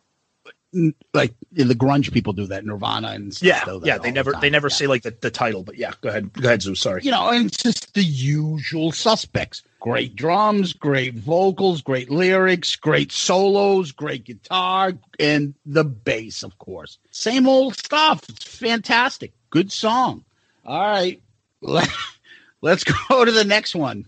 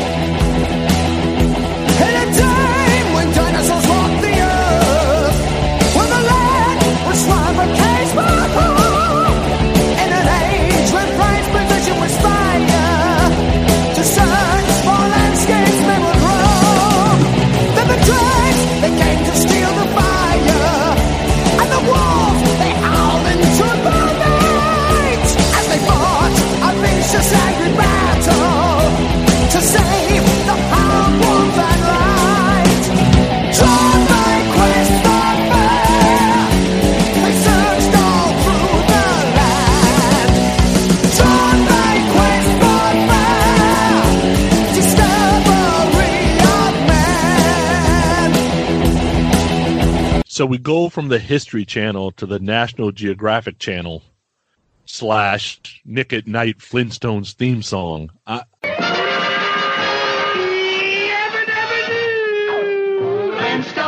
meet the Flintstones, they're the modern Stone Age family. From the town of Bedrock, they're a page right out of Kid Story. These lyrics are so cheesy. Like Bruce is trying to hit these crazy notes just to kind of distract you from the craziness of this song. And even Bruce has called it cheesy. He said that Steve Harris kind of was needling him, that there was no way he could hit the vocal melodies as Steve wanted him to hit, and he wanted to prove him different. So he went out there and did all this shit. He didn't actually think this song was going to make the record. Now, all the things Zeus has said before, the drums, the musicianship, all that is great, but I can't get past the dinosaurs. So the best thing about this song is it's not 8.5 minutes long. That's about the best thing about this song. When we decided that we were going to do Peace of Mind, again, I'm not familiar with this with a lot of this album. So I put it on and I go for my run, and I'm like, okay, I'm going to go for a nice long run. I'm going to listen to Peace of Mind. I swear to God, I am not exaggerating this for entertainment purposes. I literally laughed out loud when I hear, at a time when dinosaurs walked the earth. I'm like, what the fuck is happening right now? What am I like? I literally, I'm like, there's no way a band really wrote that and put it on a fucking metal album. This is one of the worst songs in the history of metal. It is so painfully horrible. And Sonny, you said Bruce Dickinson's vocals are all over the place. It's just so bad. It's comical. This should be a lesson on what not to do. It's just so bad. I don't know where to go with it. That's all I can say. It's just horrible. And it's hysterically bad. It's so bad. Zeus, go ahead. Quest for Fire, written by Steve Harris.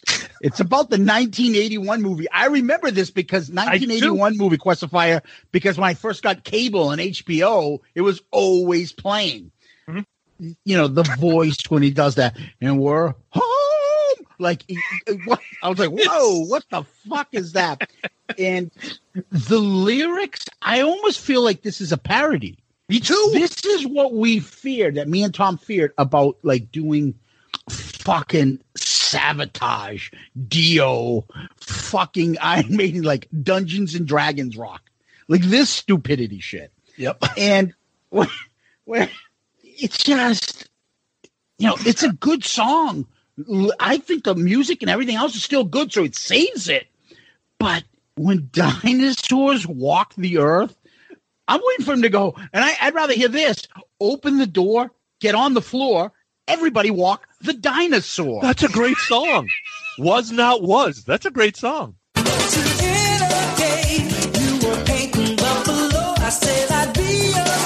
Follow wherever you go. That night we spread a rattlesnake and danced beneath the stars. You fell asleep, I stayed awake and watched the passing car. And walked the dinosaur.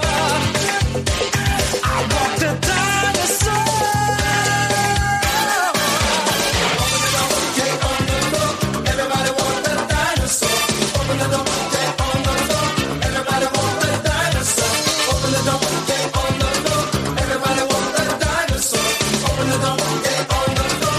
Everybody want the dinosaur. Dude, I would rather hear that. Fucking but this that's one, a great dance tune. I love that song. Absolutely love it as well, Sonny. There's a reason I said it too.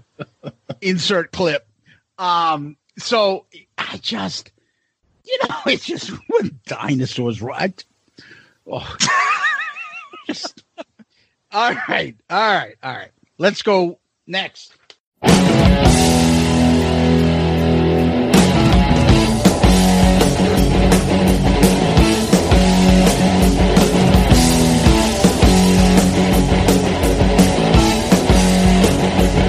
Well, you killed your first man at 13. Killer instinct, animal supreme.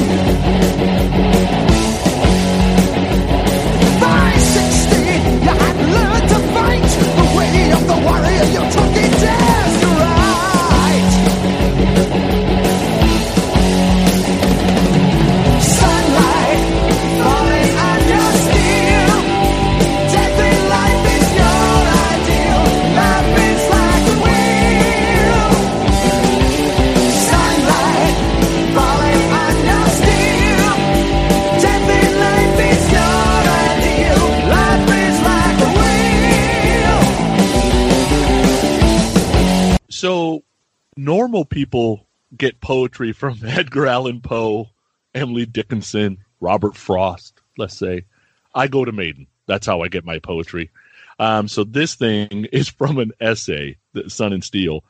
And Musashi is known for the whole samurai sword fighting with two swords at a time, Ronin. Believe it or not, he had his first kill with a stick. Whatever. Okay. The song is great, though. Like, it's got a sing-along chorus. It's got the gallop. I think it's super underrated because of Icarus and Trooper. and it could have been a single and done really, really well. So in the Maiden groups, or if you are a hardcore Maiden fan, this is the song people usually go to on this record and say, you got to hear this. You only know Trooper and Icarus. You got to listen to this.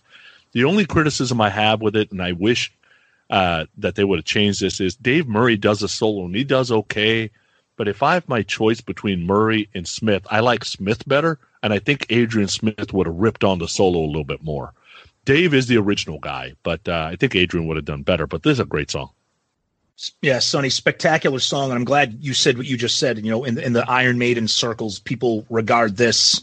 You know, it's probably the way like Kiss fans talk about like Mr. Speed, like, oh, you know, I Want You and Calling Dr. Love, but when you get Rock and Roll Over, you got to put on Mr. Speed. I don't know how this song. I swear to God, I've never heard this song before in my life ever, and it's amazing. It's an amazing song. It's exactly what I want from Iron Maiden. And when you talked about Musashi with the What's your name? My name is John. John what? John Musacha. Isacha? Yes, that's right, sir. Isacha. Okay. With the samurai and everything, it's amazing how much I'm learning that Steve Harris is in his lyrical inspiration. It's like Neil Peart from Rush. It's the same. Like when you listen to Rush albums, it's all of this really deep literary themes, and it's just amazing. And I just think this is such a standout song, and I found myself like going to this a lot, you know, kind of preparing for this episode. It's a really, really great song. Written by Bruce Dickinson and Adrian Smith, the Galloping Sound.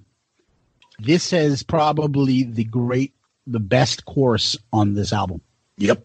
I can sing this. So what I tend to do is I try to listen to them through, then I'll play the album in the background when I'm doing chores or doing things. When this would come on, I would gravitate to this song. Yep. So usually, and me and Tom had this thing when we started with this album, we were both like, we just did Trouble Walking. We're doing this. We're like, oh. And we're like trying to say save it, but we're like, oh. Like, I got to fucking listen to Peace of Mind and Trouble. Like songs I'm not really that familiar with. And, oh, this is just not. This song, thank God, you know, the band grows on you. The music grows on you. But this one didn't. It came instantaneous. Mm-hmm. And that's not something I would say about this whole album. It took a lot of listening to picking out songs and differentiating them, because a lot of them, if you just play this through, I think the Trooper would stick out and this would, for me at least. But the other songs, they're all great, but it just kind of blends. I can't tell which is which until you hear them again. This I could tell the difference from. I heard it instantaneously. And, you know, like you said, the title is based on a samurai, Miyagi, whatever the fuck his name is. I don't know. Some 1968 You look essay. You always look I. J.C. Penney, Canvas. Hey, what kind of belt do you have? Canvas. You like? J.C. Penney, 398. Show me Sanda Floor. Anyways, so I am a huge fan of this song. Great surprise finding this, and I do want to make a point to say, because we're almost to the last song. I reached out to our good friend Steve Wright, who's a huge Iron Maiden fan, right? Mm-hmm. No pun intended. And I asked him about this. I didn't say we were doing this as an album. Did you just call him fat? Wait a second. I'm still trying Fat? to get the pun intended. I don't know. He said huge. No, he Iron said Maiden. no. He said right. He said he's a huge Iron Maiden fan, right? What did I call him fat? Sonny thinks everybody's fat. Good afternoon, Paradise. Hi, is the Fat Muffin Man there? Excuse me? Yes, Fat Muffin Man, is he in? Fat Muffin Man? Yeah. Well, hopefully that's not me. I'm the biggest one here. He said he's a huge Now Iron I'm wondering if I said it. No, you said he's a huge Iron Maiden fan, right? And you said no pun intended because his last name is Wright. And Sonny thought you meant you were calling Steve huge. Like he's a huge Iron Maiden fan. Dude, I'm like sitting there listening to him laugh. I'm like, did you just call him fat? I'm like, no, I didn't call him fat. What the fuck are you talking about? Fuck. Oh, go ahead, Zeus. Go ahead. Fucking dying over there. Who the fuck is Sonny Pooney? Jesus. Fucking get Jericho. Yeah, exactly. Bitch slap you. Jesus Christ. Hey, Sonny Pooney, what a piece of shit that guy is now. You got me all fucked up now. Anyway, what I was saying is I asked Steve, I reached out to him, what are your thoughts on Peace of Mind? I just got it, thinking about, what do you think, what track should I look for? Didn't mention this at all, so I'm disappointed. Really? No. He went to the, Flight of Icarus and shit like that, Eagles Dare and stuff.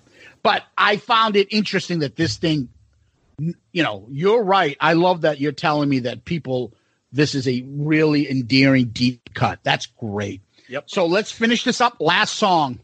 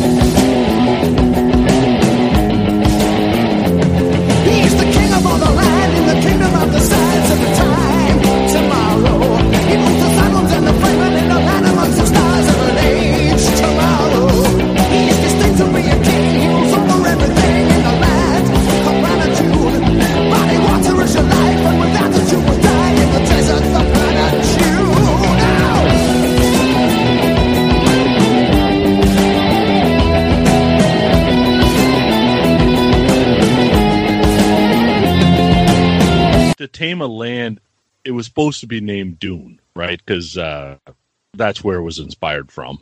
But check this out. Frank Herbert wrote this novel. They went to him and he says, I hate rock bands.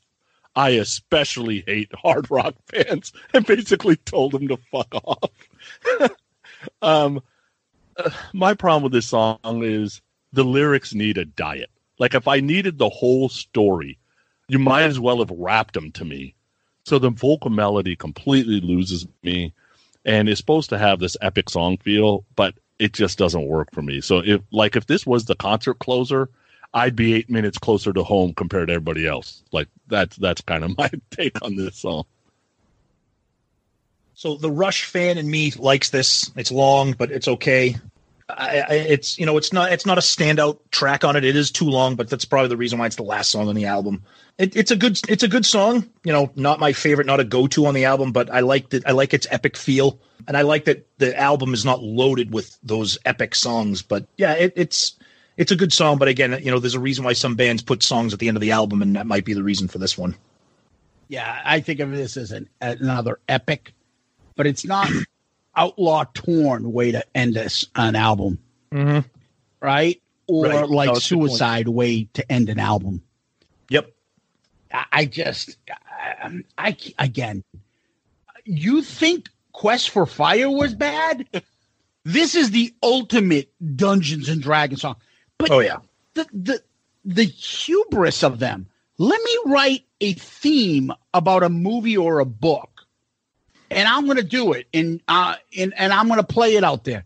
It's like, I don't know, if Kiss says, I'm going to write a song, and it's going to be called Goodfellas.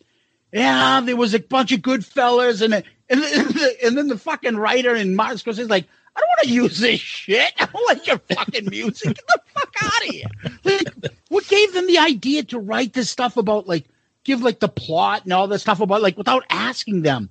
It's not going to go into the movie or something. So like, where the fuck did you write it? Like, I don't blame them. It's like me doing a bunch of shit for you, Tom, and you're like, I don't even know you, buddy. Get the fuck out of my house.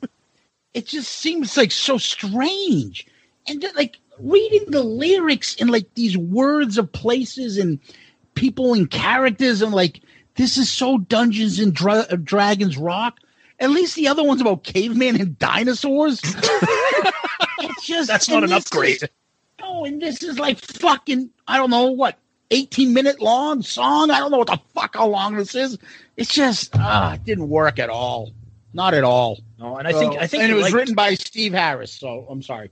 No, I was going to say I think you're right. Like taking a song and writing a song about a movie, or like based on it. It just doesn't make sense. It doesn't make sense. It's but like without permission or without like thinking this through.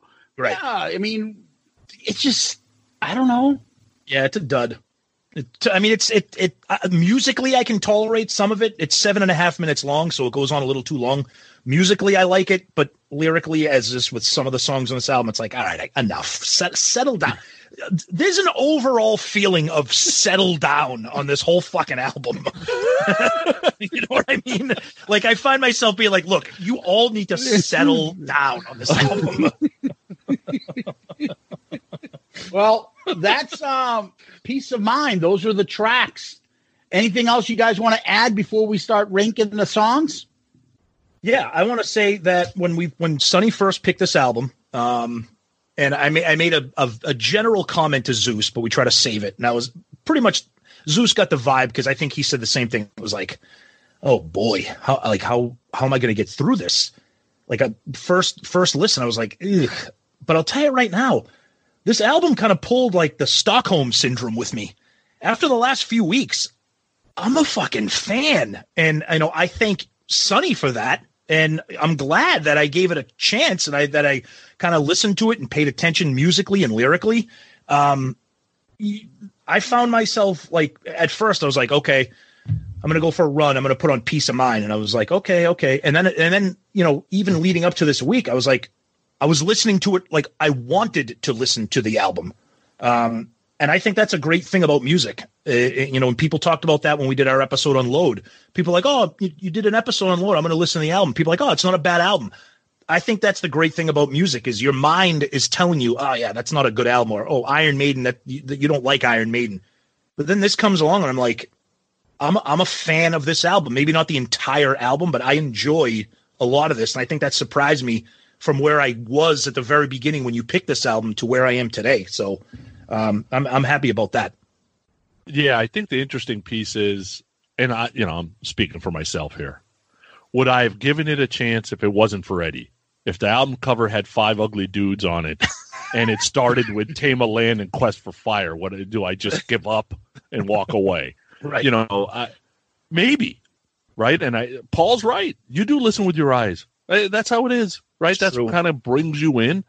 And there was a lot of bands in the 80s that I didn't listen to because my eyes were telling me these guys, they're not good, right? So there's a piece of it. But once you get the chance and you hear a song like Sun and Steel, like that won't leave your playlist now, which is awesome, right? Yep. Like the Trooper and Icarus has been with us our whole adult lives. Sun and Steel, you're catching in mid-40s, early 50s. That's pretty cool. Dude, Speak for yourself with this early 50s shit. So, I don't want to give away too much, but again, I'm happy you picked this. I'm happy that we got into stuff that we didn't just hit into our safe zone, just hair metal bands that we all are popular, and pick an album that's a little bit different and not in my normal playlist. So I'm happy you took Load. I'm happy that you took this, Sonny, and I'm better for it. It will be on my playlist. So I will get into it more when we go through the tracks and start ranking them compared to everything else. But let's go to the album tracks, always our favorite. Sonny, you have your math brain working to be able to rate these eventually for the top 3. So let's go this time, Tom, Sonny, me. I think we did it the opposite last time. All right. My number 9 Quest for Fire, the theme from Jurassic Park.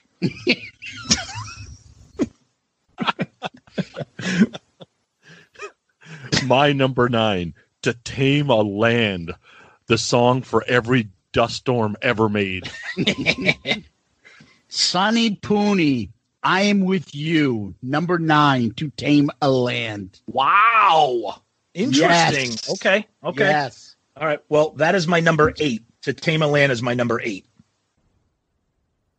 My number 8 is the Flintstones theme, Quest for Fire. My number 8 is as well Quest for Fire, Sonny. Okay. Uh-oh, this is getting scary already. I'm anxious to see. My list is going to be all over the place probably, but my number 7 is Where Eagles Dare. My number 7 is If You Want to Die. If You Want to Die. If You Want to Die. Like, that backing vocal's pretty brutal. Okay. My number 7 is Where Eagles Dare. Ooh. All right, this is where I might get some hate, but I don't care. Number 6, Flight of Icarus. Wow. Yep. Oh, I'm sorry. I didn't mean to upset you. I don't like the slow Iron Maiden. It's a good song. But there's songs I prefer more than that on this. Wow. All right, my 6 is Where Eagles Dare. 6 for me, Revelations. And that is my number 5. Revelations is 5 for me. Number 5 for me is Revelations. 5, Still Life. That's my number 4. Still Life. That's my number 4. Still Whoa. Life. Interesting. Die With Your Boots On. This is weird because that's my number 3. Die With Your Boots On. This is the most already, I can't believe by this. far, the closest we've ever had. Amazing. Yeah. So we're at number 3. Yep. I'm at Sun and Steel. Sun and Steel is my top 3 were very, very tough to choose from. Okay. So I went with 3 because of the guitar solo. Wish Adrian would have done it. Okay. 3 for me was Flight of Icarus. My number 2 is Sun and Steel. Awesome song. My number 2 is Icarus. That is an awesome song. The only reason I chose 2 is because of the iconic Eddie for my number 1. Sun and Steel for me, number 2.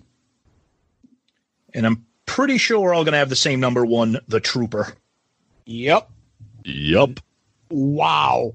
That's amazing. This is insane. You know what's amazing? Because me and Tom have done this a few times now, where albums we've never talked about, something that was new, like Load, and we had the best song the same. Obviously The Trooper is kind of well known, but this album is new to me. And I think this album is technically new to you too, Tom. Really. Yeah, you haven't really listened to it. And look how similar we gravitated. Because I think a lot of these songs are very similar sounding. Some of them are, yeah.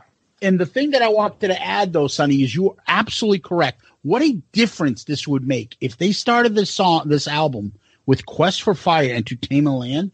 Oh, God. I'd be like, dude, I don't even want to listen to the rest of this. Yeah. Because then it's not like they're not bad songs. Even To Tame a Land, it's not a bad song, but it feels like it's work.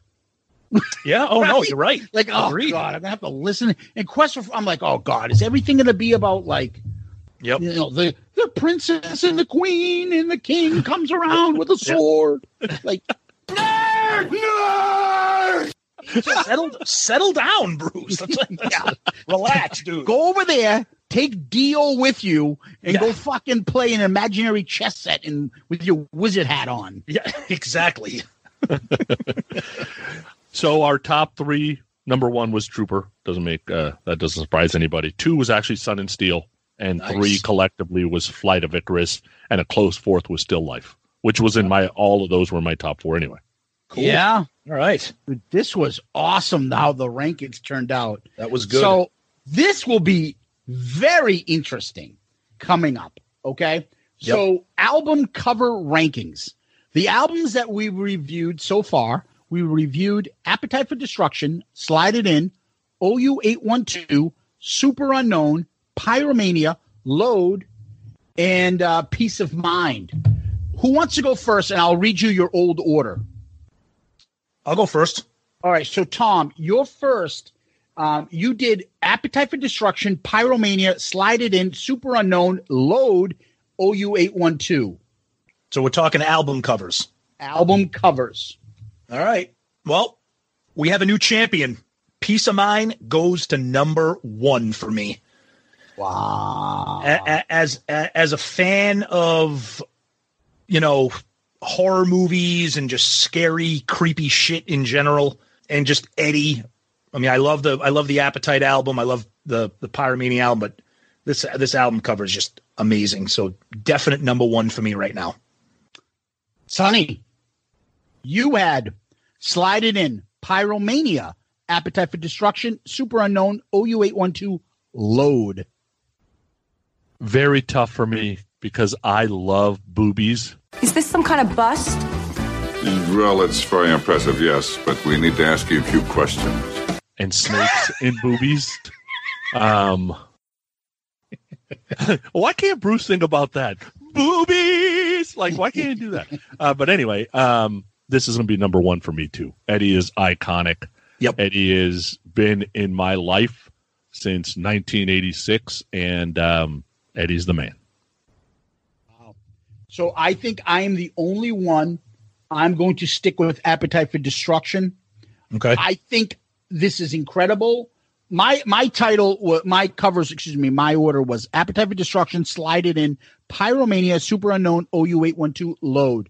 I'm going to slide this one in above Slide It In and underneath Appetite for Destruction. This is number 2. Appetite for Destruction is just so iconic for me, and it's also more of a sentimental pick for me as well. Yep. And I also think, and the other thing holding this back, as great and incredible as Peace of Mind is, I think they have better album covers. And that's what's incredible about Iron Maiden. And so it's not their best. So, if it was their best, I would put that probably ahead of Appetite. But this one is still incredible, and I'm going to probably go with this. Yeah, and Sonny, what are you holding up? Final Frontier. Like, I just picked an album. I have all of them right here. I just randomly picked one. Just anything you pick is just incredible. Yep. Yeah. Agreed. It's amazing. Yeah. Probably the only band I can think of that can consistently challenge Kiss for just album cover, consistently. You know what I mean?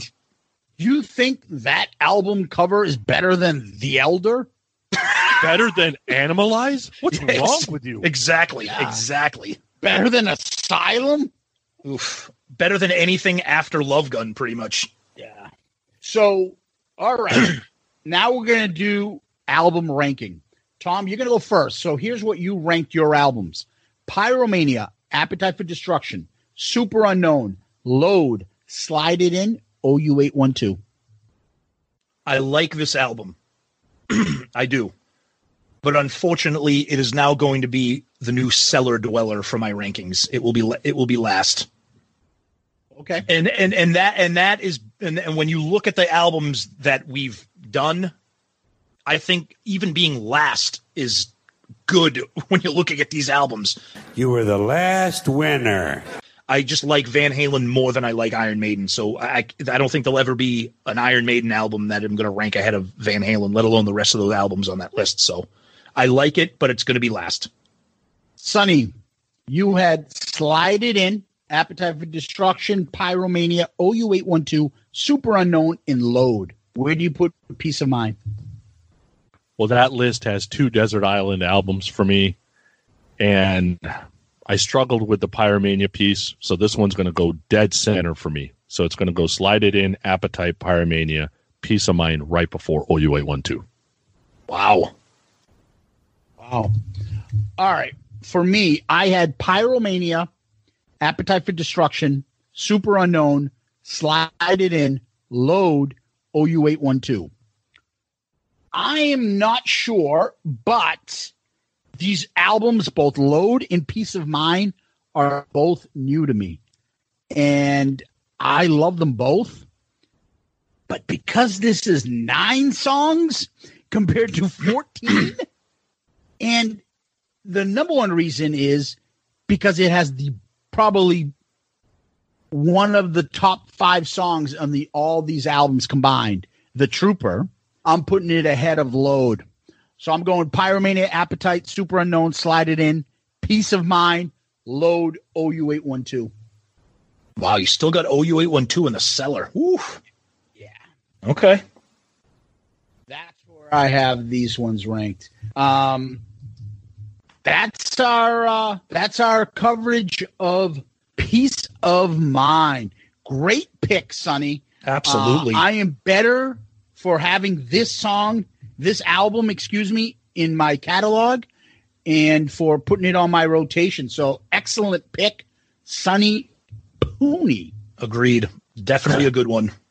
Yeah, good album. And I will tell you that hardcore metalheads, there's many believe that Number of the Beast, Peace of Mind, Power Slave is a trilogy that can rival some of the trilogies out there that exist. Oh yeah, I agree with that. Yep.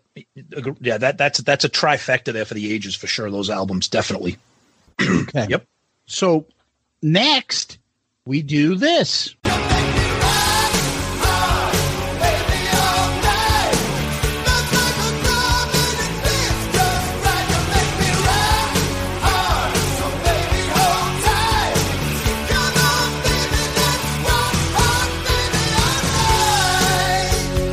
Let's keep it in the order of the tracks. So, Tom, what makes you rock hard today? All right, I'm going to go with a curveball here. So everybody knows my love of horror, sci-fi, thriller, all that stuff. So there's a show that just came out last month on Netflix, and the show is called Betaal. Betaal. It's not Bilal. It's Betaal, okay? It's an Indian series, so it's dubbed. It's dubbed in English. It's only 4 episodes long, okay? And it's an interesting plot if you're into horror, thriller, zombie stuff. So what it is, it's this group of Indian military people that are hired to build a road, and in order to do that, they need to displace this ancient tribal village. And there's a tunnel that they need to kind of move and get rid of and do their thing. And inside the tunnel is the cursed remnants of a bunch of redcoats from the Indian Rebellion of 1857. And they're all cursed like zombies. It's amazing. The special effects are awesome. The gore effects, it's creepy. It's very, very interesting. It's not a big commitment because it's only 4 episodes. But I highly recommend it if you like to be freaked out and you like to see something different. It's called Betaal, Betaal. Very cool series on Netflix. I check it out. I enjoy, especially the first episode is killer. It's not about the little Israeli boy that we adopted at Flynn Basement at Stonehill College, who's come back to haunt us and terrorize us from Stonehill College. There isn't, but there is a character in this who looks like he could be Bilal as an adult. I'll say that. But it's very cool. Sonny. So for my pick this week, Nicole and I sometimes do kamikaze movie watching. So we'll go on Netflix or Amazon Prime and find something that we've never seen and just give it a shot. And at times we walk away in 20 minutes, and at times it's so bad you have to see it all the way through. And at times we actually get into it. So we checked out this movie on Amazon Prime, released in 2013, called Assault on Wall Street. Have you ever seen this movie? No. It's got a bunch of no-names. Michael Paré, Eric Roberts are probably the only 2 people you would even recognize, and they're like co-stars. The main star is Dominic Purcell. And he's in this there's a TV show called Legends of Tomorrow, and he's kind of like an anti-hero in that. Mm-hmm. The timeline on this thing is in 2008 financial crisis. He's a security guard, ex-military. Wife gets sick. They lose all their money in the stock crash. He loses his job. They lose a house. Wife commits suicide. And then he decides to play pseudo Punisher and take care of all the people that made him lose his money. And he just starts blowing away like John Wick style. Perfect. Wall Street guys. Nice. Right? And I'm watching this thing, and it's about 90 minutes, about an hour in. I'm like, oh my God, Dominic would make a great Punisher. I don't know if he ever tried out for any of the movies, but he's got the facial expression, and he's got the physique, and he would make a great Punisher. But it's a B movie. There's no doubt. This was straight to fucking VCR, VHS shit. But it's pretty good for guys who kind of like Punisher style movies. Well, I'll tell you, Dominic Purcell, if you ever watched Prison Break, the TV show. Oh, yeah, right. I've never seen that. Oh, my God. One of the greatest TV series ever when it first came out. They tried to bring it back recently, but when it originally came out in the early 2000s, Dominic Purcell was the star of the show. And he's a good, like, badass kind of character. So just for him alone, I would check it out because I have Amazon Prime too, but I've never heard of it. But cool recommendation. Zeus, what do you got, buddy? So for me, I am a huge history buff. That was my major. I love everything nonfiction history. And the History Channel last week, I think it was the week before, I'm not sure, had a 3-part documentary on Grant, Ulysses S. Grant. Mm-hmm. Okay, Mr. Ulysses S. Grant. And I am always been kind of a fan of his. And watching the documentary, so sometimes it's reenacted footage. They have actors playing them throughout. And then they'll start questioning historians about his whole life and stuff. Absolutely fascinating. I fucking love it. And what's great is they talk about it towards the end, is what kind of a shit change of history that has changed people's perception of Grant. Like when he died, there was Abe Lincoln, George Washington, and Ulysses S. Grant. They were the 3 heroes. And so then they talked about history in the South, which has a lot to do with what's going on now. Try to rehabilitate the South and the lost cause and the forgotten, all the stuff, and change the whole, we fought for slavery too. No. It was for states' rights. And all of a sudden now, Grant in the hero that he was turned out to be the Northern aggressor, the butcher, the ones that him and Sherman came down and destroyed the South. And it changed everything. And then everything, Grant was the drunk, and he had the most corrupt presidency. He himself was a very moral man. The wars that he fought, the battle that he was in, insane. And I didn't realize, because everyone's always like, oh, Robert E. Lee was a genius and stuff. But Grant never gets the recognition of changing things. And the fact that, and they go into details, the strategy he used, he had more numbers, but nobody else was getting the job done. And if he didn't get the job done and help win those battles, Abe Lincoln was going to lose the election of 1864, because there was during that time, the Democrats that were running for president of the United States, there were Democrats then, even though most Democrats left with the South, those people wanted a truce with the South. That candidate wanted a truce and end the war, and you take yours, we'll take ours, and let's stop this, because it was going on so much. And whoever he had in charge before weren't winning any of the battles. And because of Grant, he gave Lincoln that push that, hey, we are going to win this. Let's just stick through this. If Lincoln had lost, we would have lost the South. It would have been gone. And it was Grant that did a lot of it. Fascinating stuff, great history, great lessons to be learned. And it's a shame that his presidency and the man is not as revered as he should be. Take a listen, take a watch it. You'll love it. Who the hell needs school? All you got to do is listen to this episode. You're getting all the history you want in your whole life between Maiden and Zeus. That's right. I was just gonna say, between, this is the most unbelievable episode we've ever done. And Zeus, I want to ask, it was on the History Channel. Was this before or after all the Iron Maiden? Because Iron Maiden is the History Channel metal band. So they squeezed in an episode on Grant. I mean, that's amazing. But no, all jokes aside, I love that. American history. And it's funny because I was talking to my son. He's going to be a junior in high school in the fall. And he's going to be taking U.S. history. And he's excited to learn about that. And then, getting into the world wars and everything. And that stuff is fascinating. So that would definitely be something I would check out for sure. Well, check it out, because they did one the previous year on Washington that I watched. Yep. a 3-part documentary, 2 hours, half reenactment in an actor, and then half documentary. They did the same thing on Grant. Awesome. You will learn so much, and it's fascinating stuff. And it's funny, real quick before we wrap it up, Zeus, when my son and I were talking about history, you came up in the conversation. I go, Michael, Zeus majored in history in when we were in college together. He's like, oh, good. I can use him for a reference if I needed to do anything. I go, are you kidding me? I'm like, you won't get Zeus to stop talking about history if you bring up a topic on that. So I said it was funny though, because my son he's so into that as well. So just cool stuff, and that's definitely something to check out, or at least that I'll check out. A nice running theme, Tom, huh? With Iron Maiden and this. Exactly. And dinosaurs and Dungeons and Dragons and wizardry, and it's the most learned episode of Shout It Out Loudcast you're ever gonna get.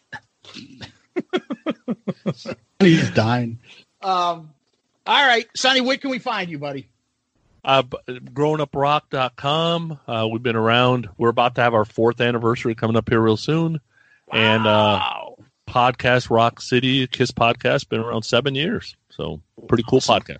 What have you got out recently? With which one? Growing Up Rock or podcast Rock City? One. Oh, Growing Up Rock.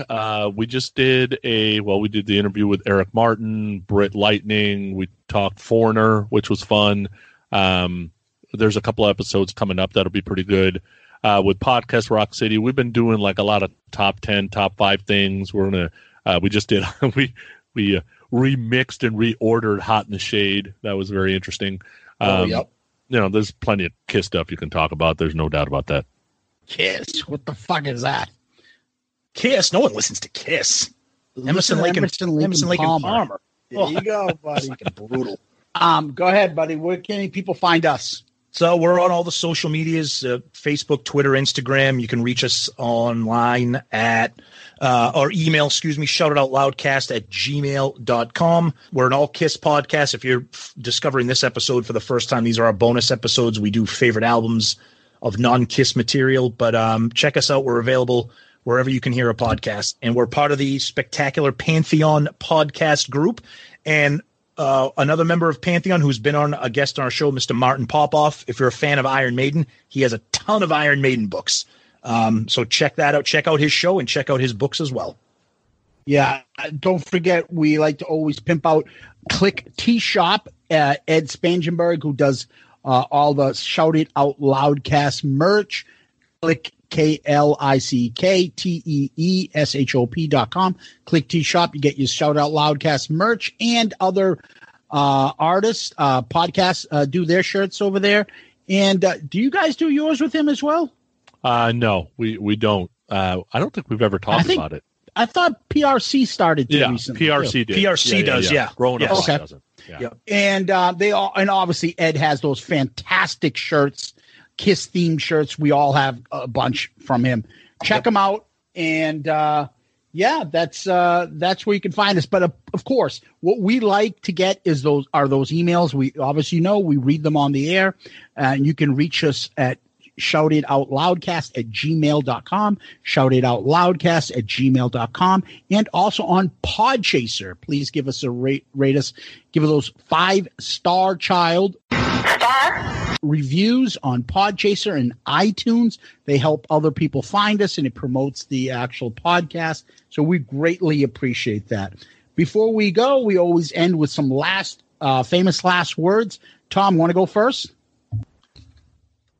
Bavarian Alps that lay all around, they seem to stare from below. The enemy lines, a long time past, are lying deep in the snow. I'll say it again. Settle down, Bruce. Right now, there's some 39-year-old living in their basement. Mom, I just found this new history podcast. I just listened to the first episode. These guys are so smart. They're talking about Indian horror and Ulysses S. Grant and all these other amazing things about dinosaurs and Dune and samurai Japanese guys. Dune. Go ahead. Okay. Let me get to my poet voice. Now it's clear, and I know what I have to do.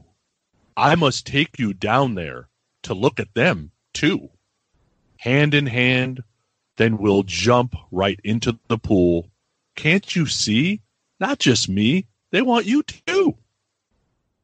They do. God. You do.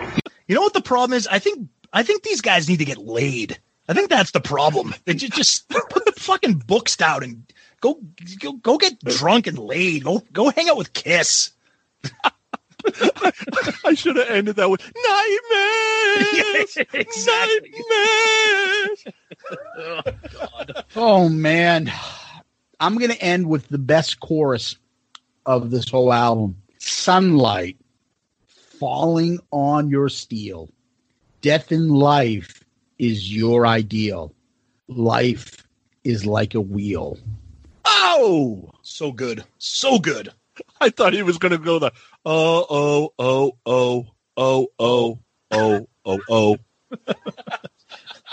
I know. Sonny, thank you.